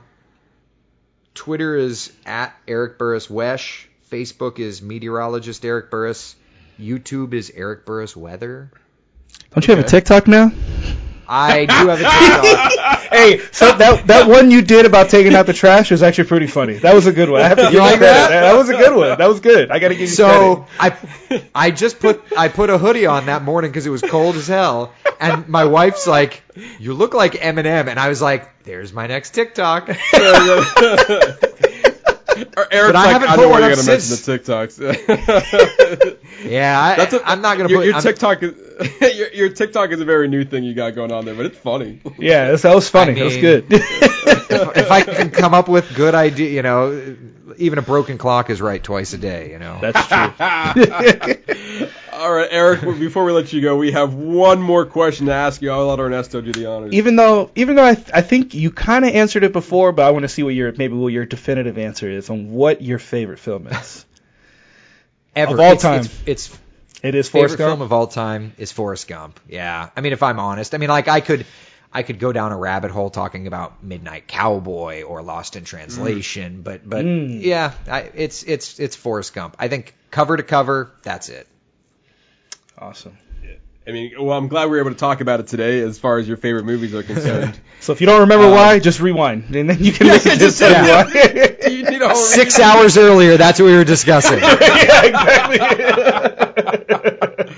Well, Eric, wow, this is a long time coming. Thank you Seriously. very much for joining us this week. Thank you. Man, we covered a lot of content today, guys. You can't say that we gave you a lot of show this time around. Yeah. I'd like to thank Eric Burris for joining us this week and everything that you've contributed. Congratulations on your, coffee talk and, what you're doing for meteorology. And we just hope we love working with you. And I know we tease you all the time, and I know that at least me personally, I never give you the easy sometimes, but Same. It all comes out of love. That's what we gotta say. I think it's our love language, though. I don't know. I love it. I only do it because I actually like you. Yeah. Exactly. Ditto. You know how you can tell if I don't like you? If I'm not beating you up. You know what I mean? Like literally every time we don't even say hi anymore. You're just like, Eric, Nah. Matthew, Ernesto. yeah, it's just such like a grown approach is like this guy again. Why do you keep coming here? The best is when somebody new comes into like a new anchor or somebody that has never observed this, and they're like, Yeah. what am I walking into? And they have no idea that it's just another Tuesday. It's okay. Yeah. Do I need to call HR? Are you okay? Yeah. You guys don't seem okay over there. Yeah. No, we're actually best friends. Right. Yeah. We're It's actually not fine. super okay. This is our love language. I think one of my favorite moments it's fairly recent is when we decided to do one full hour of being completely nice to each other, and Sonica was absolutely uncomfortable with every minute. We were overly nice, and she's like, I don't like this at all. The best is that, so because I feel like each of us have this need to be mean to each other as a term of endearment, and so even when we were trying to be nice, you screwed it up and you started to be a jerk again. And it's like, no, you've got to be nice. You've got to be nice. Come on, Matt, you're messing it up again. I know. Again. Can you do no right? Yeah, no, I can't. If you know anything, you know that something's going to get screwed up along this. That's why he has Megan. Oh, that's why. Well, that's true. That's true. That's very true. She keeps me grounded. Speaking of doing right, this has gone on almost as long as the epic Titanic. We told you. We told you. Strap we in. Told you this and was going to be a long one. And I'm sorry, who did most of the talking today? Hold on, let's recap. I'm pretty sure it was you. You could have gave us short answers, but you were determined as the person that you are I'm to give sorry. us the full... You have nothing to be sorry about. And you know what's funny? I could tell that you were like still kind of like holding back. He's like, I don't want to say too much. I could tell. I could sense a little bit of that from you. And look, this is you holding back. Yeah, I know. You could go a lot further than that. We've seen. Oh yes. I wouldn't say this is the tamed Eric Burris, but it's close. We haven't seen. I'll say it. This Burris. is a tamed Eric Burris. We like tamed Eric. I love it. Tamed Eric Burris. I love it too. But next time we get Eric Most Burris people after don't. dark. You just don't want the Eric Burris after dark. That's all. You know. No, we know. No. After coffee talk. Oh man. This The was a espresso blast. shot after. Oh my god. Oh, this was a lot of fun, Eric. I'm glad we were able to make this work. This was a long time coming. I'm glad we were able to make this work. Thank you. Thank you Oh for man, having me. if you want more from us, you can always hit us up on our social media channels on Instagram at boxoffice_binges, where we give you movie show on Mondays and new to stream Fridays, as well as our latest reviews and other movie fun that we put on there. As if you want more news, you can always go to our Facebook page at Box Office Bingers, and for fun, we have also a TikTok channel, Ernesto, that is at Box Office Bingers. The fun never ends here, even though we're having so much fun right now. It always continues over on our social media page. Next week, for those who are keeping up with this show week to week, we are diving into, oh man. It's time. Our last show of the year. Last show of the year. This is our bonus episode, and we really thank Eric for coming on. But next year, we are closing out the year of 2021 with Spider-Man No Way Home, the long-anticipated sequel to this franchise. Oh, Ernesto, I can't wait. I can't wait for this movie. So excited. It's going to be amazing. So It's going to be amazing. Total nerd So you don't want to. Oh my! We're nerding out so hard right now. If you thought we were nerding out here over Back to the Future and Forrest Gump and Robert Zemeckis, you don't have no idea what's coming out coming next week. Hopefully, all good things. oh yeah, I know, right? Can you imagine we go next week and like, so we have some bad news to tell everybody. So yeah, movie was garbage. I don't think it is. I don't think it will be, but there's always that fear. No, there's no way that it can be. So you're not going to want to miss our last episode of the year. Come back next week for all that fun. Again, we'd like to thank Eric for joining us on this special episode of Box Office Bingers, and thank you for opening the door to getting a glimpse of your mind and your career and stuff like that. Thank you for having me, you guys. No problem. And for that, I've been your host, Matt Diaz. Ben Ernesto Santos. See ya.